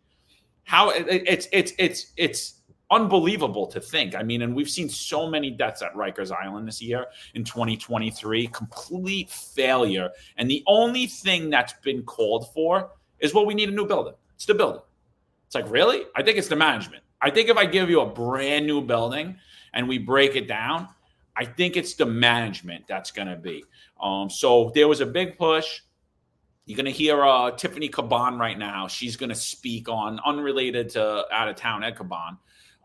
She's unrelated to him. She's a New York City councilwoman. She actually ran for Queens DA. She wanted to make prostitution legal. You're going to hear her speak about this bill, a little bit about this bill and how happy she is about it. So here we go. Where are you, my friend? Here you go. All right. Over a decade. Caban. Permission to explain my vote. Permission granted.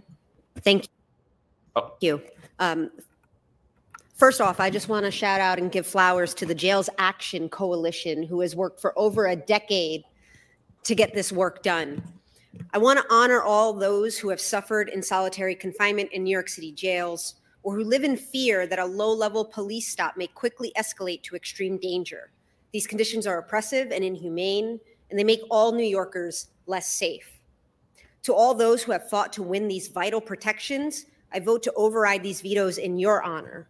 A todos aquellos que han luchado para obtener estas protecciones vitales, voto en su honor. Second, let me say that the mayor's disrespect for this council and our speaker is shameful. He vetoes our legislation, and then when we override his veto, he simply refuses to meet his obligation to implement the law. He pretends to negotiate budget restorations and then unilaterally imposes new cuts. He has proven that he cannot be trusted. This city deserves so much better. El alcalde ha demostrado que no se puede confiar en él. Nuestra ciudad merece mucho mejor. And lastly, I want to thank you, Madam Speaker, public advocate. I don't know what's going on there, but you get the gist of it. Absolutely. First of all, when it comes to Rikers, I just want to say that, everyone talks about how difficult it is to be a New York City police officer, and it is. And it's one of the toughest jobs, I think, in the world. But also, I would say the sister to that is definitely New York City Correction. So my hat's off to anyone that's a New York City Correction officer, rank and file. You have a very difficult job. And I think, John, what you said is 100% right. It's a microcosm of a city. I think that if you look at the way the correction officers jail and the environment that goes on in Rikers or any jail, it is a city of its own. But they have their own politics and they have their own system. The value of goods in jail is much different than the value of goods in the street. Things do change a lot. The correction officers are there to maintain order.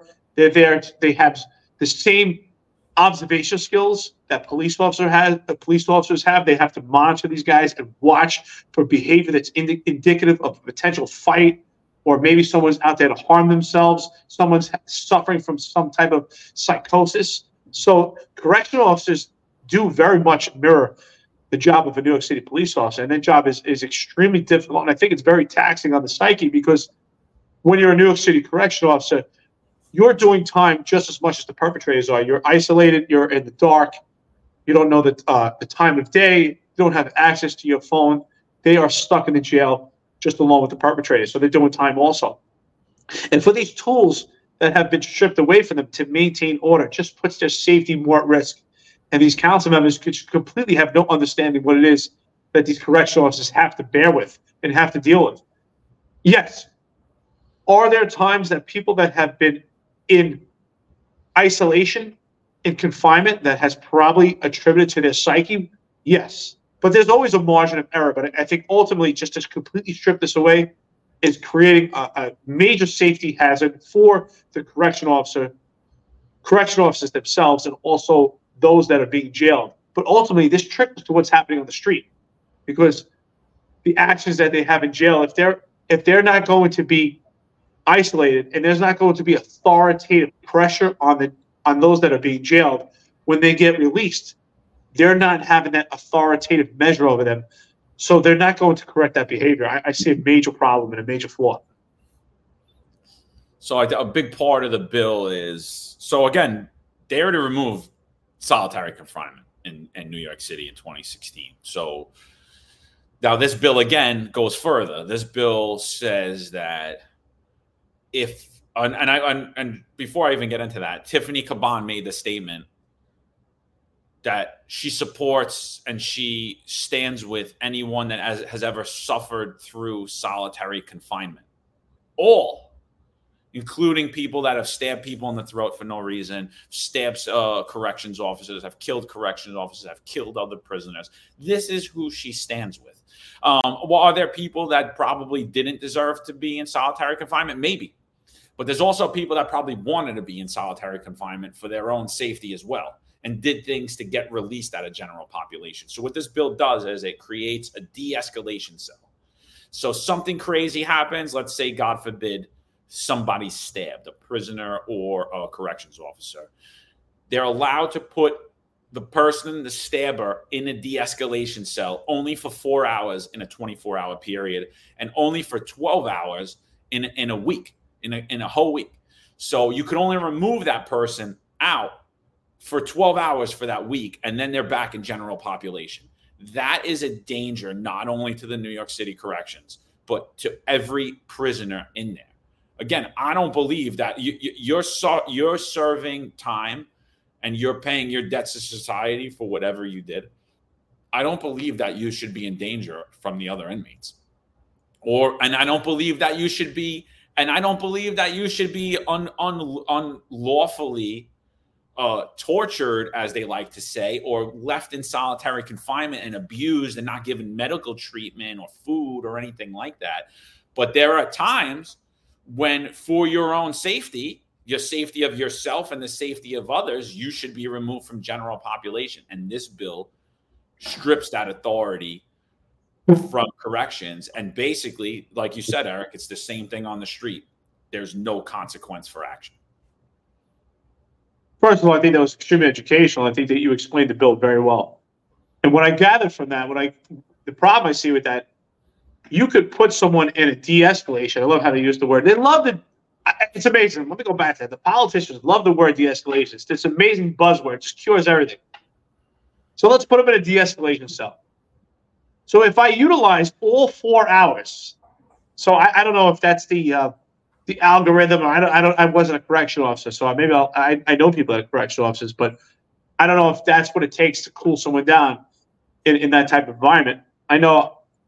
I mean, we put people in cells, and I know it could take more than 4 hours to calm someone down. It could take all night. So this ideology that they came up with 4 hours is just, I don't know where they came up with that number. But the problem is, if you use that 4 hours, and if someone is just a habitual problem, for now you only have 8 hours left for the entire week. So how do you utilize those hours? Okay, we'll use 2 hours now, and now the person being jailed, the inmate, is aware of that.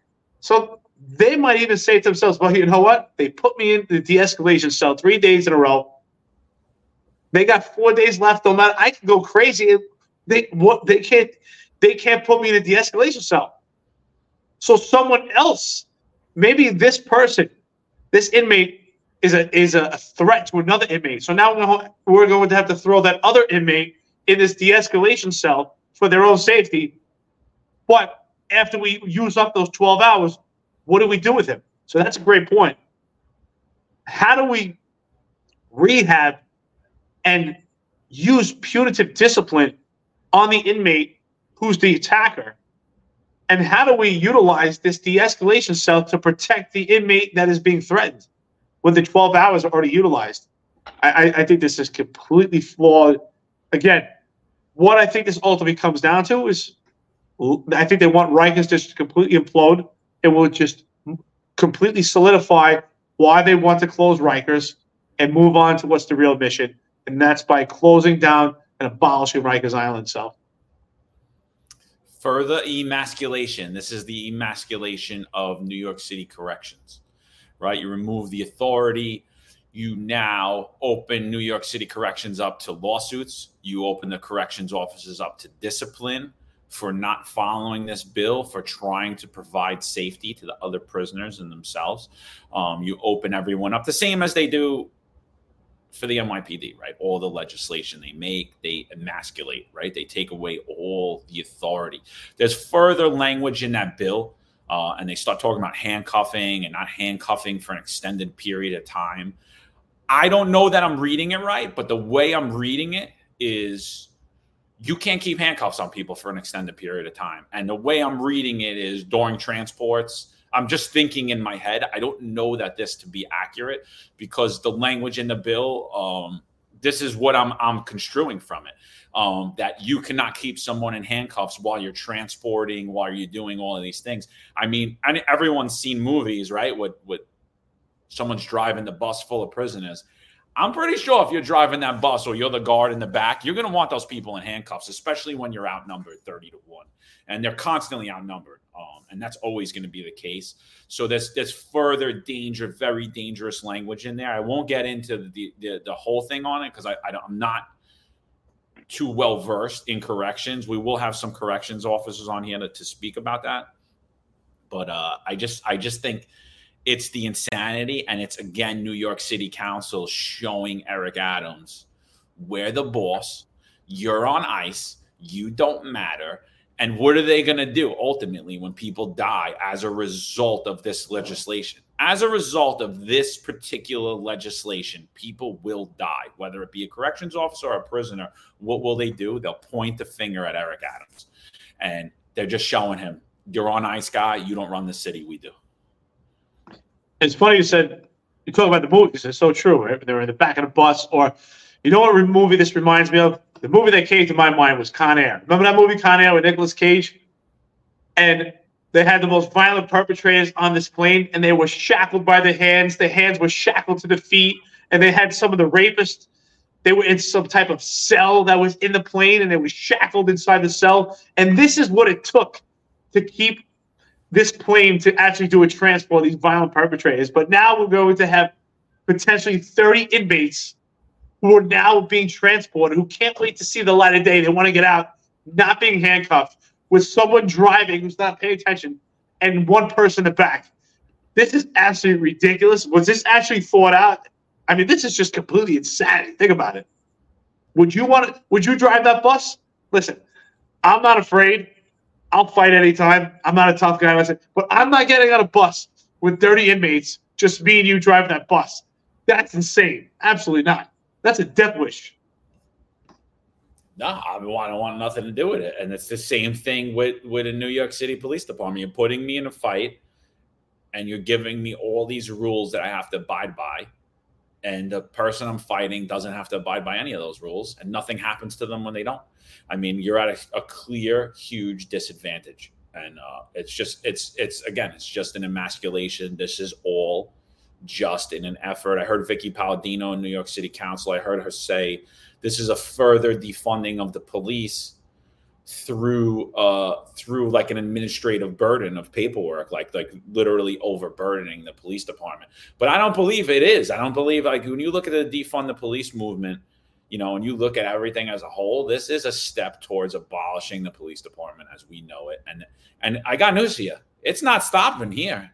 Forget the how many stops bill. They got 15, 16 bills coming down the pipeline, you know, and they're just, it's going to be further and further and further. And Eric Adams isn't the guy, and this leadership team, the nightmare team, they're not it either. The Supreme Team rejects are not the guys that are going to stop this and going to keep people safe and going to properly advocate to the public what it is. They don't have the understanding of it, and they don't have the spine.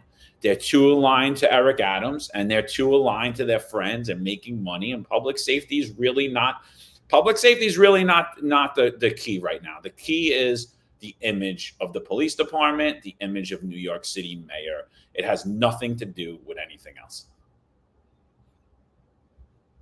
I mean, this should really tell the public, the residents of New York City, what the New York City Council actually thinks about them, what their views of the police department are, and ultimately what they actually think about public safety. I mean, 42 out of 51 New York City council members voted for this How Many Stops Act. And, you know, we could draw straws here and talk about whether it's actually going to bog the police down with paperwork or not, how effective it will be, how much it will slow down. But ultimately, we all agree that this is further abolishment of the police. And what is further abolishment of police patrols for public safety? So the overwhelming majority of this New York City Council, their mission is to strip away the police department, ultimately abolish it, and zero regard and zero concern for public safety. They have no regard and they do not care what happens to the residents of New York City.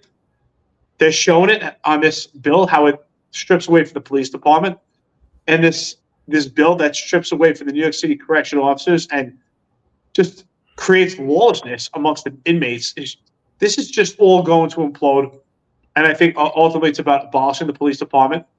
And I think it's about having Rikers condemned and turn it over to some luxury condos or whatever else their ideology is. But ultimately to have Rikers closed down.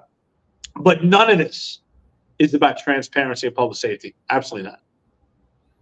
No, not at all. And, you know, and the people that are voting against the mayor, he supports. He'll never take a stand against them. You know, so like that's the funnier part of it. You had Justin Brannan, my good friend, coming out saying that the mayor was spreading misinformation, you know, MAGA, whatever, spreading misinformation and all this stuff. And remember, who endorsed Justin Brannan, who defunded the police, who voted to defund the police in 2020, who walked Antifa into a Blue Lives Matter rally where it was parents of dead officers. Who was that? That was Justin Brannan. That's who New York City Mayor Eric Adams supported.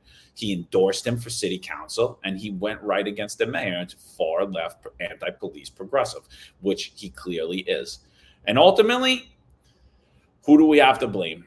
The New York City residents, right? Because they're either too apathetic where they don't vote, or they don't know enough and they just vote based upon name recognition. And I think more is that they don't vote.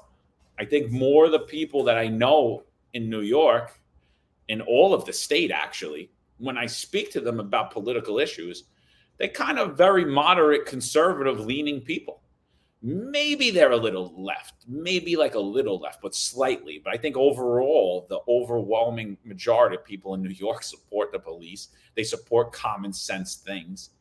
But when it comes time to go to the polls, they don't vote. And Republicans are doing an absolutely terrible job of advocating. I mean, we want to make fun of the New York City Police Department and their PR campaign, I mean, if you look at the GOP in New York and New York City, I mean, they're just, it's disgraceful. It really is. It's absolutely disgraceful. I mean, we want to talk about incompetence of people leading New York City, New York State. I mean, there it is. And their opposition, there is none. What do we see with the opposition? They run to defend Eric Adams. They hang on his words and they ignore his actions. It's pathetic. And basically expect a lot more of this. This is not, you know, everybody's jumping up and down about this How Many Stops bill. Believe me, there's much less worse legislation coming down the pipeline, and you're going to see it, and it's going to come hot and heavy this year. Well, I agree. And the other burden is for the police officers. And I think ultimately that's what's going to be affected, as always. The police officers are going to be affected by this How Many Stops Act. Because if they have an interaction, and I'm sure many of the cops are saying right now, I'm not going to talk to anybody. And that's great to wish. That's great to wish that's going to happen. But we know the reality is once you get comfortable, once this bill gets passed, you get comfortable, because we all do. We get comfortable as these new bills come. No one thought, including me, I thought once we got the body cameras, like, how am I going to do this job? Somehow we adapt and we overcome it. They're going to adapt and they're going to overcome this. It's going to become normal, and they're not going to document it properly because we always have administrative oversight. And who's going to come knocking on their door? Civilian Complaint Review Board is going to hit these cops with abuse of authority. They're going to get substantiated cases, based on level 1 encounters, not documenting it properly. And what is that ultimately going to lead to? Substantiated cases from the CCRB lead to civil liability. And that's why I feel sorry for these cops. I think that's where they're going to suffer. And that's what John Schell didn't mention when he talks about nuances and that sweet spot. That sweet spot means getting the paperwork done so John Schell can move on and get further in his career. But the police officers pay the ultimate price. Absolutely, and he is one of the men that assaulted the lieutenant and the cop. Here he is coming out after he's freed without bail, and this is what he's doing. He's giving everybody the finger. I'll be out there tonight. I'm coming back for you. And then this is a post from Miranda Devine. Miranda's a reporter in New York City. She works in many major media publications. And she asked, would anyone in America have a problem with him being deported, this individual, after these actions? And yes, there's a lot of people that would have a problem with it, namely Eric Adams, the number one. He would have the biggest problem with this gentleman being deported because he has full authority to get an ICE detainer put on this person and to remove exactly what Bill de Blasio put in there, and he's not. He's not. So that's who has a problem with it, Miranda. New York City Mayor Eric Adams, along with the progressive socialist that he aligns himself with, endorses and supports and kisses their ass. That's exactly who it is. And you know who else would have a problem with it? Ask our good friends in the New York City Police Department. Ask John Schell, should this person be deported? Ask him how he feels about open borders. Ask Ed Caban. Ask Kaz Daughtry. Ask Tanya Cancilla, and they're going to lie right to your face and say exactly what the mayor did. That's who support. That's who support. That's who doesn't support that person being deported. All of the liars that align themselves with the progressive left. Well, we know it's completely obvious, right? Because this so-called dream team, they watch the video. Listen, I love that shirt, by the way. The body camera footage for the car stop at the council member was released, and it told a great story because it was complete opposition from his lie, Yusuf Salam. But what we didn't hear, we heard Ed Caban at his speech talk about the dream team and how great they are. But what we didn't hear is we have the support for the cops right now. If you lie, if you're a city council member and you lie about our police officers, we will be there to stand with them and support them. And we will not stand with you. We will show you opposition.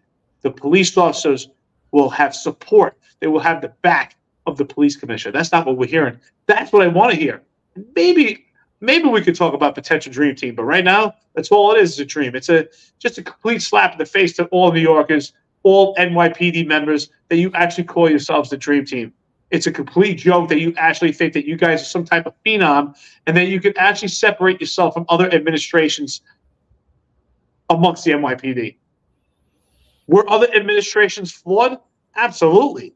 But what makes this administration better than the others? If anything, it's far worse. I don't see any better. I just think it's far worse. And they have zero PR skills. And you're right. Instead of using this podcast as a friend, they found us as a foe. We would be a great outlet for recruitment. I mean, we would have an opportunity to talk to potential candidates to become police officers. But no, they're not. They don't see us as friends. They see us as foes because what we say is the truth. And unfortunately, they know the truth and they can't speak the truth right now. So it hurts their own egos. Yeah, it's a shame. It really is. It's a shame. What else did I want to talk about? There's a consensus among the NYPD, and I've seen this numerous times. And I'm not sure where I stand on it, but I think it's the question that needs to be asked. Kaz Daughtry clearly is obsessed with the post that we put out, both on the podcast and as individual. He literally uses the same music that I put out. He uses the same exact posts. The police commissioner uses the same memes. They send their buddies, they send their buddies to threaten us.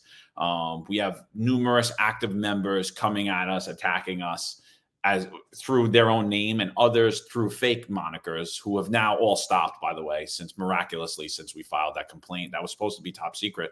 But the minute that we filed it and got the log number, everything stopped. Literally everything. So I thought, besides the immature posts that literally following everything we do. But so Kaz Daughtry comes on Instagram and he comes on Twitter. I believe he has about 6,000 followers now, and I believe he should probably have a little more, depending on his. He probably have a lot more actually, being tied to the New York City Police Department. However, like in his first couple of days, he only had about 200 followers on Instagram, and then the next day it jumped. After he really had no posts where anyone liked any of his stuff, his post jumped. Not his post, I'm sorry. His followers jumped from 200 to 7,000 to now 22,000. It's the contention of a lot of people on Instagram that he bought followers in order to make himself look relevant. Now, I'm not 100% positive, but it wouldn't shock me at all. So if anybody knows if you could tell if somebody bought followers, let me know, because I'll definitely do the back work on that one. What do you think about that, Eric? Who paid for that? First of all, I can't believe we're even talking about this.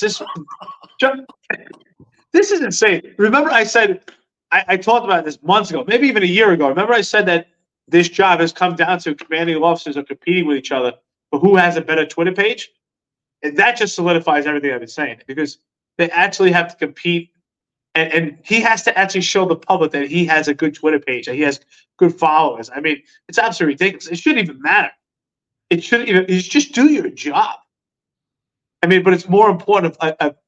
Think about how much time is getting retracted and withdrawn from doing actual police work, from dressing anarchists, BLM, all these protests. But he has to spend all this time in making sure that he has a sexy Twitter page. This is absolutely ridiculous. I can't believe this is where we've gotten to when it comes to policing. I mean, this is insane.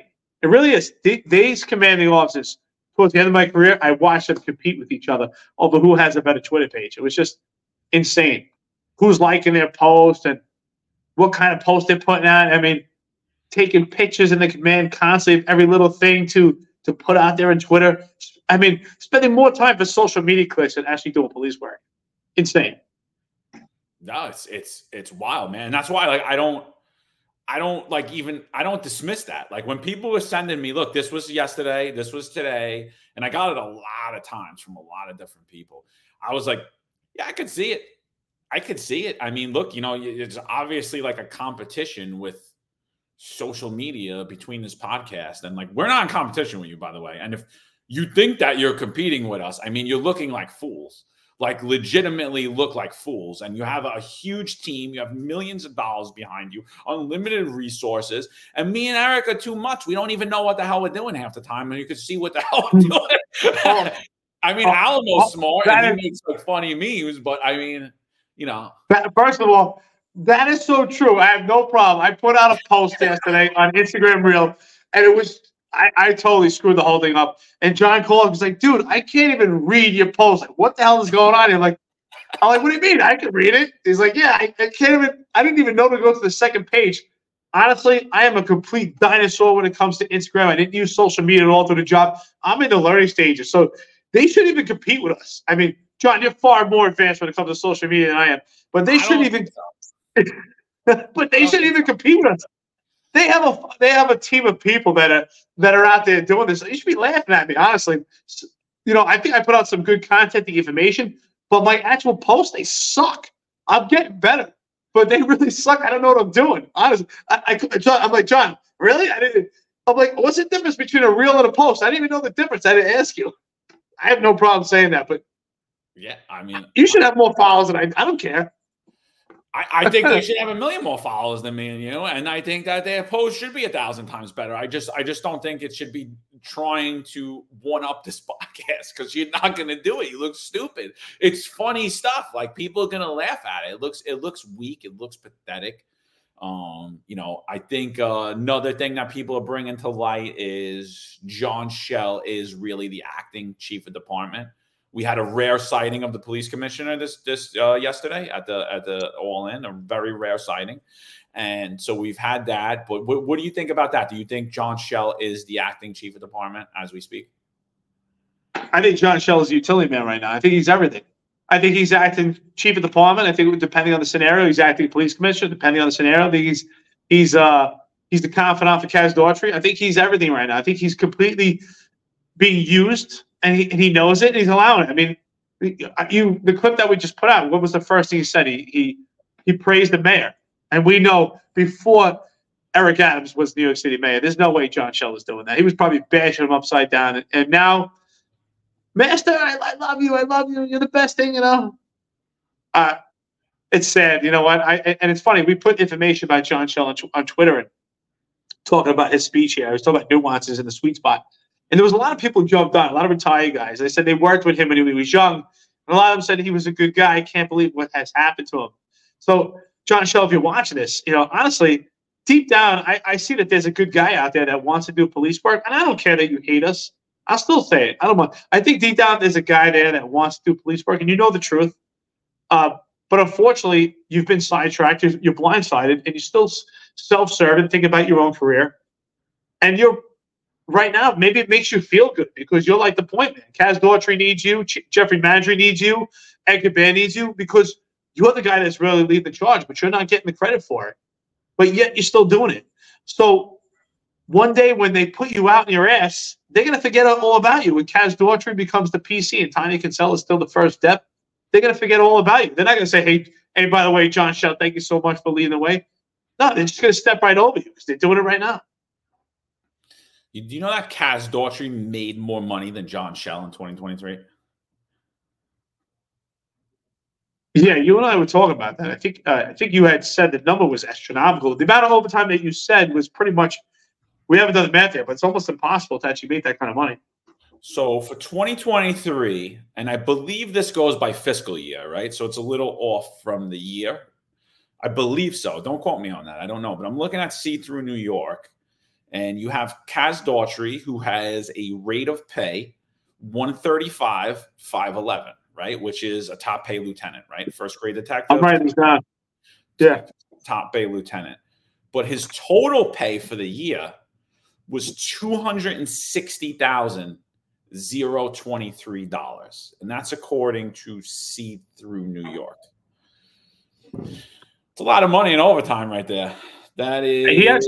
He doubled his salary. He almost completely doubled his salary.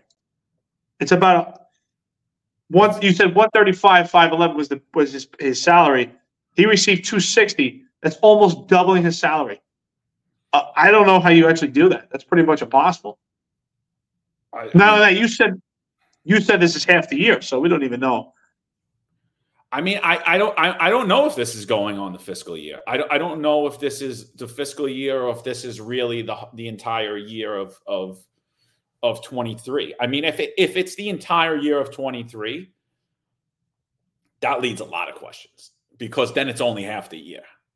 If it's fiscal year, it would make more sense to me that then, you know, because when does the fiscal year end? At the end of June, I think. Then that would make sense. It would make more sense to me that it was a whole year period where he did that prior to him becoming an assistant commissioner. But I'm curious what 2024 will show, what the fiscal year for that will show. I'm curious about that, what that's going to show, if there's still going to be overtime on there. But, I mean, I still think that's a phenomenal amount of money in overtime. I mean, it's like, what is $125,000 in overtime, $124,000, something like that in overtime. As I said, he almost doubled his salary. How many weeks are in a year? 52? What is it? 52 weeks in a year. 26 paychecks. 26 paychecks. 26 paychecks, yeah. So 124,000 divided by how many? How many paychecks? 26. $4,769 in overtime each check. So every check at $4,000 in overtime. About. So let's assume it's a pay rate about $100 an hour, right? Yeah, so about $100 an hour. So based on that, about 48 hours a week of overtime. Yeah, I was going to say 48 to 50, exactly. Wow. 48 hours of overtime every week. That's a lot. That's a lot of overtime, right? Even if you came to work on your days off, right? We have five working days with 2 days off. If you came in for 12 hours each day, that would be 24 hours. That's still half of what he had. He would have to make up another 24 to 30 hours. That's a lot. That you're basically living at work. 48 hours a week of overtime, 192 hours a month of overtime for 12 straight months. That's That's wild. And I don't know. I don't even know what to say about that. I mean, if it's half the year, it's impossible. If it's half the year, now double that. Then it's 400 hours a month, and it's 80 something hours a week. If it's half the year, I think it's the fiscal year, so I think it is the whole year. I'm not 100% positive. If anybody knows, if anybody wants to correct us, feel free to what we do. I failed math every year in high school. I won't lie. I was never too good in it. I think Eric was pretty good in it. So I mean, I could be wrong, but it's either way, it's phenomenal. If it's half the year, it's impossible. But I've seen guys in their last year of their career just go to the point of burnout because they know it's their last year. But I don't, and even then, they didn't do this many hours. So here's someone that is potentially going to be the PC pretty soon, who needs to have wind under their breath and have energy. I don't see how he could do this. It doesn't seem possible to me, unless there's other underlying factors. I just don't think it could be done. Yeah, you would have to. And those are the numbers if you never took a day off. Never take a day off? If you never took a day off. If you never took vacation. Now, if you took how would vacation, you even? How do you do it? How would you even go home? How would you go home? Just what's the day? So we're talking about at the detective pay rate, right? 8 hours a day. Yeah. So 8 hours overtime a day. So let's say you work 16 hours a day, not including your commute every day. So he lives in Staten Island. I don't want to put out where he lives, but whatever. He wherever he lives. I know that commute. It's about 1 hour and 45 minutes. Rush hour or not rush hour. If you do it super early in the morning or super late, looking at maybe like an hour, 45 minutes. Not far mile wise, but it's Well, let's assume, right? They said the average New Yorkers the average commute for New York City, I think, is about an hour each way. So 16 hours at work and 2 hours, that's 18 hours. By the time you actually get a chance to take a shower, get something to eat, that gives him far less than 6 hours turnaround. It's just not possible to keep up that pace. It's not. Itself into the ground. Yeah, absolutely. I mean, so he was basically number one on the list the whole year, the entire year. What did John Shell make? He didn't have to. I think Shell made like 158. I think someone sent it to me. So everybody's been sending us a ton of stuff, and that's what's laughable to me is like no one really sends us things that aren't public information. They send us articles that they want our opinion on, or they send us things that are public information, But I don't know. I guess conversation, thought is a threat. I think, and that's why we're so heavily attacked on this podcast. But I think everything that we've been saying pretty much gets validated. Here's just another hypocrisy that we brought up. I didn't plan on talking about any of that, but I'm glad we did. I'm glad that came out.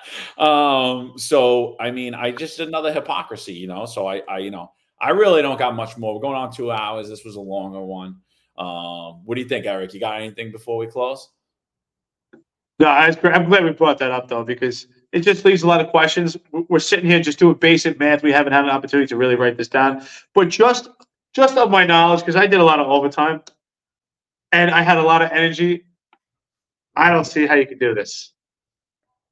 Unless you're cutting corners other ways. But to actually be at work, to be attentive for all these hours, I think it's virtually impossible to keep up with it. Unless you're a member of the dream team, bro. You weren't part of it, so you don't know. But not only that, how would you pull off all this overtime and attend all those parties? How would you have time to go to all these galas and these parties and get all these awards when you're busy at work? You did them on overtime. I see. I understand. You have to do them. You're getting paid. While everyone else is taking off and doing it on their own time, you're getting paid to do that. You're getting paid to shower. You're getting paid to use the bathroom. You're getting paid to sleep. That's how you do it. Must be nice to be part of the dream team. Must be nice. Unfortunately, you and I, when we were on the job, we had nothing to contribute, nothing to offer. So, yeah, nothing. Absolutely nothing. No, and nobody else does either. Like, they're the best, no one else. Not the guys and girls that are out there at details 2-3 days in a row, who actually work back-to-back 16-hour days on no sleep, who look like zombies. They have nothing to offer either, because they're in the same boat as us, right? They're not part of the elite dream team.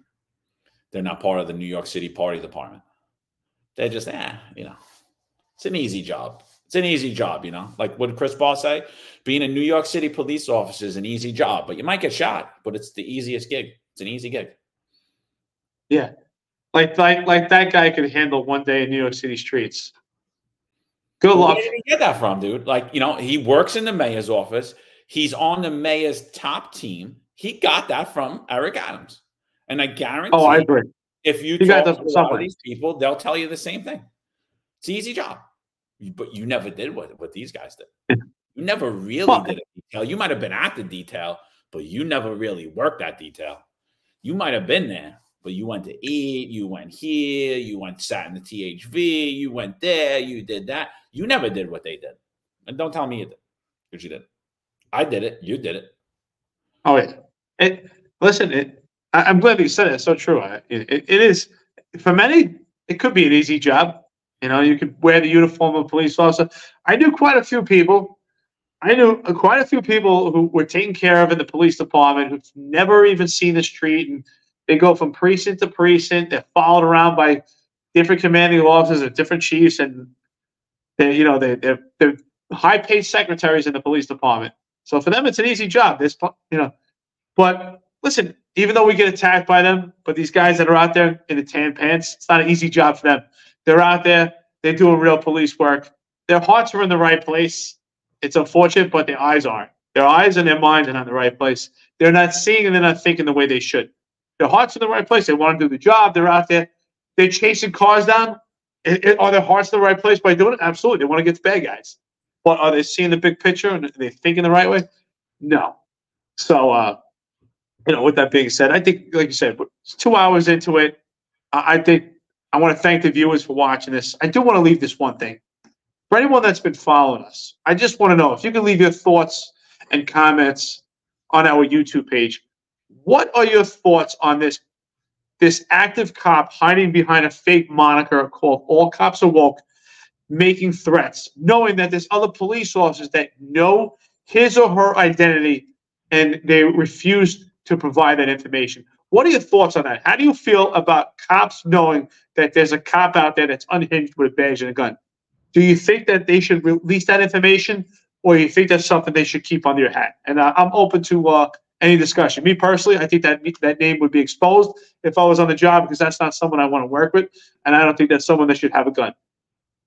I'm with you 100%, man. I got news for you. Even if it was a criminal or anti-police agency or these socialists, and I found out that a cop was sending threats about their children the same way that they did to us, I have no problem knocking on that guy's door and locking him up and taking his badge and his gun, because that is not something that a New York City police officer should do. And I'll tell you, after we filed the complaint, I got a ton of calls. It's not a cop. And I know you did too, Eric. It's not a cop. It's not a cop. I'm telling you, it's not a cop. And really makes me question those people. Like, do you know who it is, don't you? Why would nobody ever not thought All Cops Was Woke was an NYPD cop until he threatened our kids. And then once he did that, then he wasn't a cop. So I think a lot of people know it, and I think he is tied to the upper echelon. I do. And whether he is or he isn't, at the end of the day, he's a byproduct of this upper echelon, and he was coming at us as the upper echelon came at us. He was following suit with them. So there needs to be answering in the New York City Police Department for that, because it's absolutely disgusting. Absolutely, utterly disgusting. I like the way they just put that. I think you're 100% right. That we do believe there's a connection to the upper echelon, but if there isn't, like you said, if there's not a direct connection, they did grow and ferment out of this administration and just ran without impunity. I agree with you. I mean, you and I had made numerous allegation after allegation on social media. We were pretty transparent and open and public about the interactions we were having on social media with active members on duty and those hiding behind fake monikers. And no time were we ever contacted by the Internal Affairs Bureau or anyone in this administration. The police commissioner never came out and said, hey, you know what? We apologize for what's going on. We're going to get a good representation of this badge. And we apologize to our retired members. But that would be too much character for this administration, for the Dream Team. Too much character for them. Absolutely not. So with that being said, why don't we turn to our friends from Laidlaw Blue? You're out there right now. You're close to retirement. You really should look at your options and see what's available to you. Check out our friends at Laidlaw Blue. Get interested in your finances. It's so important. Take a look. Don't just depend on what's in your pension right now. We don't know if our pensions will be there forever. So get your own portfolio and get it today. Give them a call. These are great guys. John sat down. He had dinner with them. Said they're awesome. I hope to meet them soon. But they're great guys. And give them a call. Can't hurt. Just pick up the phone. Absolutely, guys. Thanks for tuning in. And remember, even a nightmare's a dream. Law enforcement professionals dedicate their lives to serving and protecting our community. But who's protecting their financial futures? That's where Laidlaw Blue comes in. Our wealth management platform is specifically designed for the law enforcement community. Laidlaw Blue is a division within Laidlaw Wealth Management, run by retired New York City detective John McDermott. His status as a retired detective uniquely positions him to establish a deep connection between Laidlaw Blue and the law enforcement community. Our platform is easy to use and provides a range of financial services, including investment management, retirement planning, and insurance solutions. With Laidlaw Blue, you can secure your financial future and provide for your loved ones. Our team of experienced financial advisors understands the unique challenges and opportunities that law enforcement professionals face. We're here to help you navigate the complexities of financial planning and achieve your goals. Laidlaw Blue. Secure your financial future today. Book a meeting using the QR code displayed or call us directly on 888 901 Blue. That's 888 901 Blue.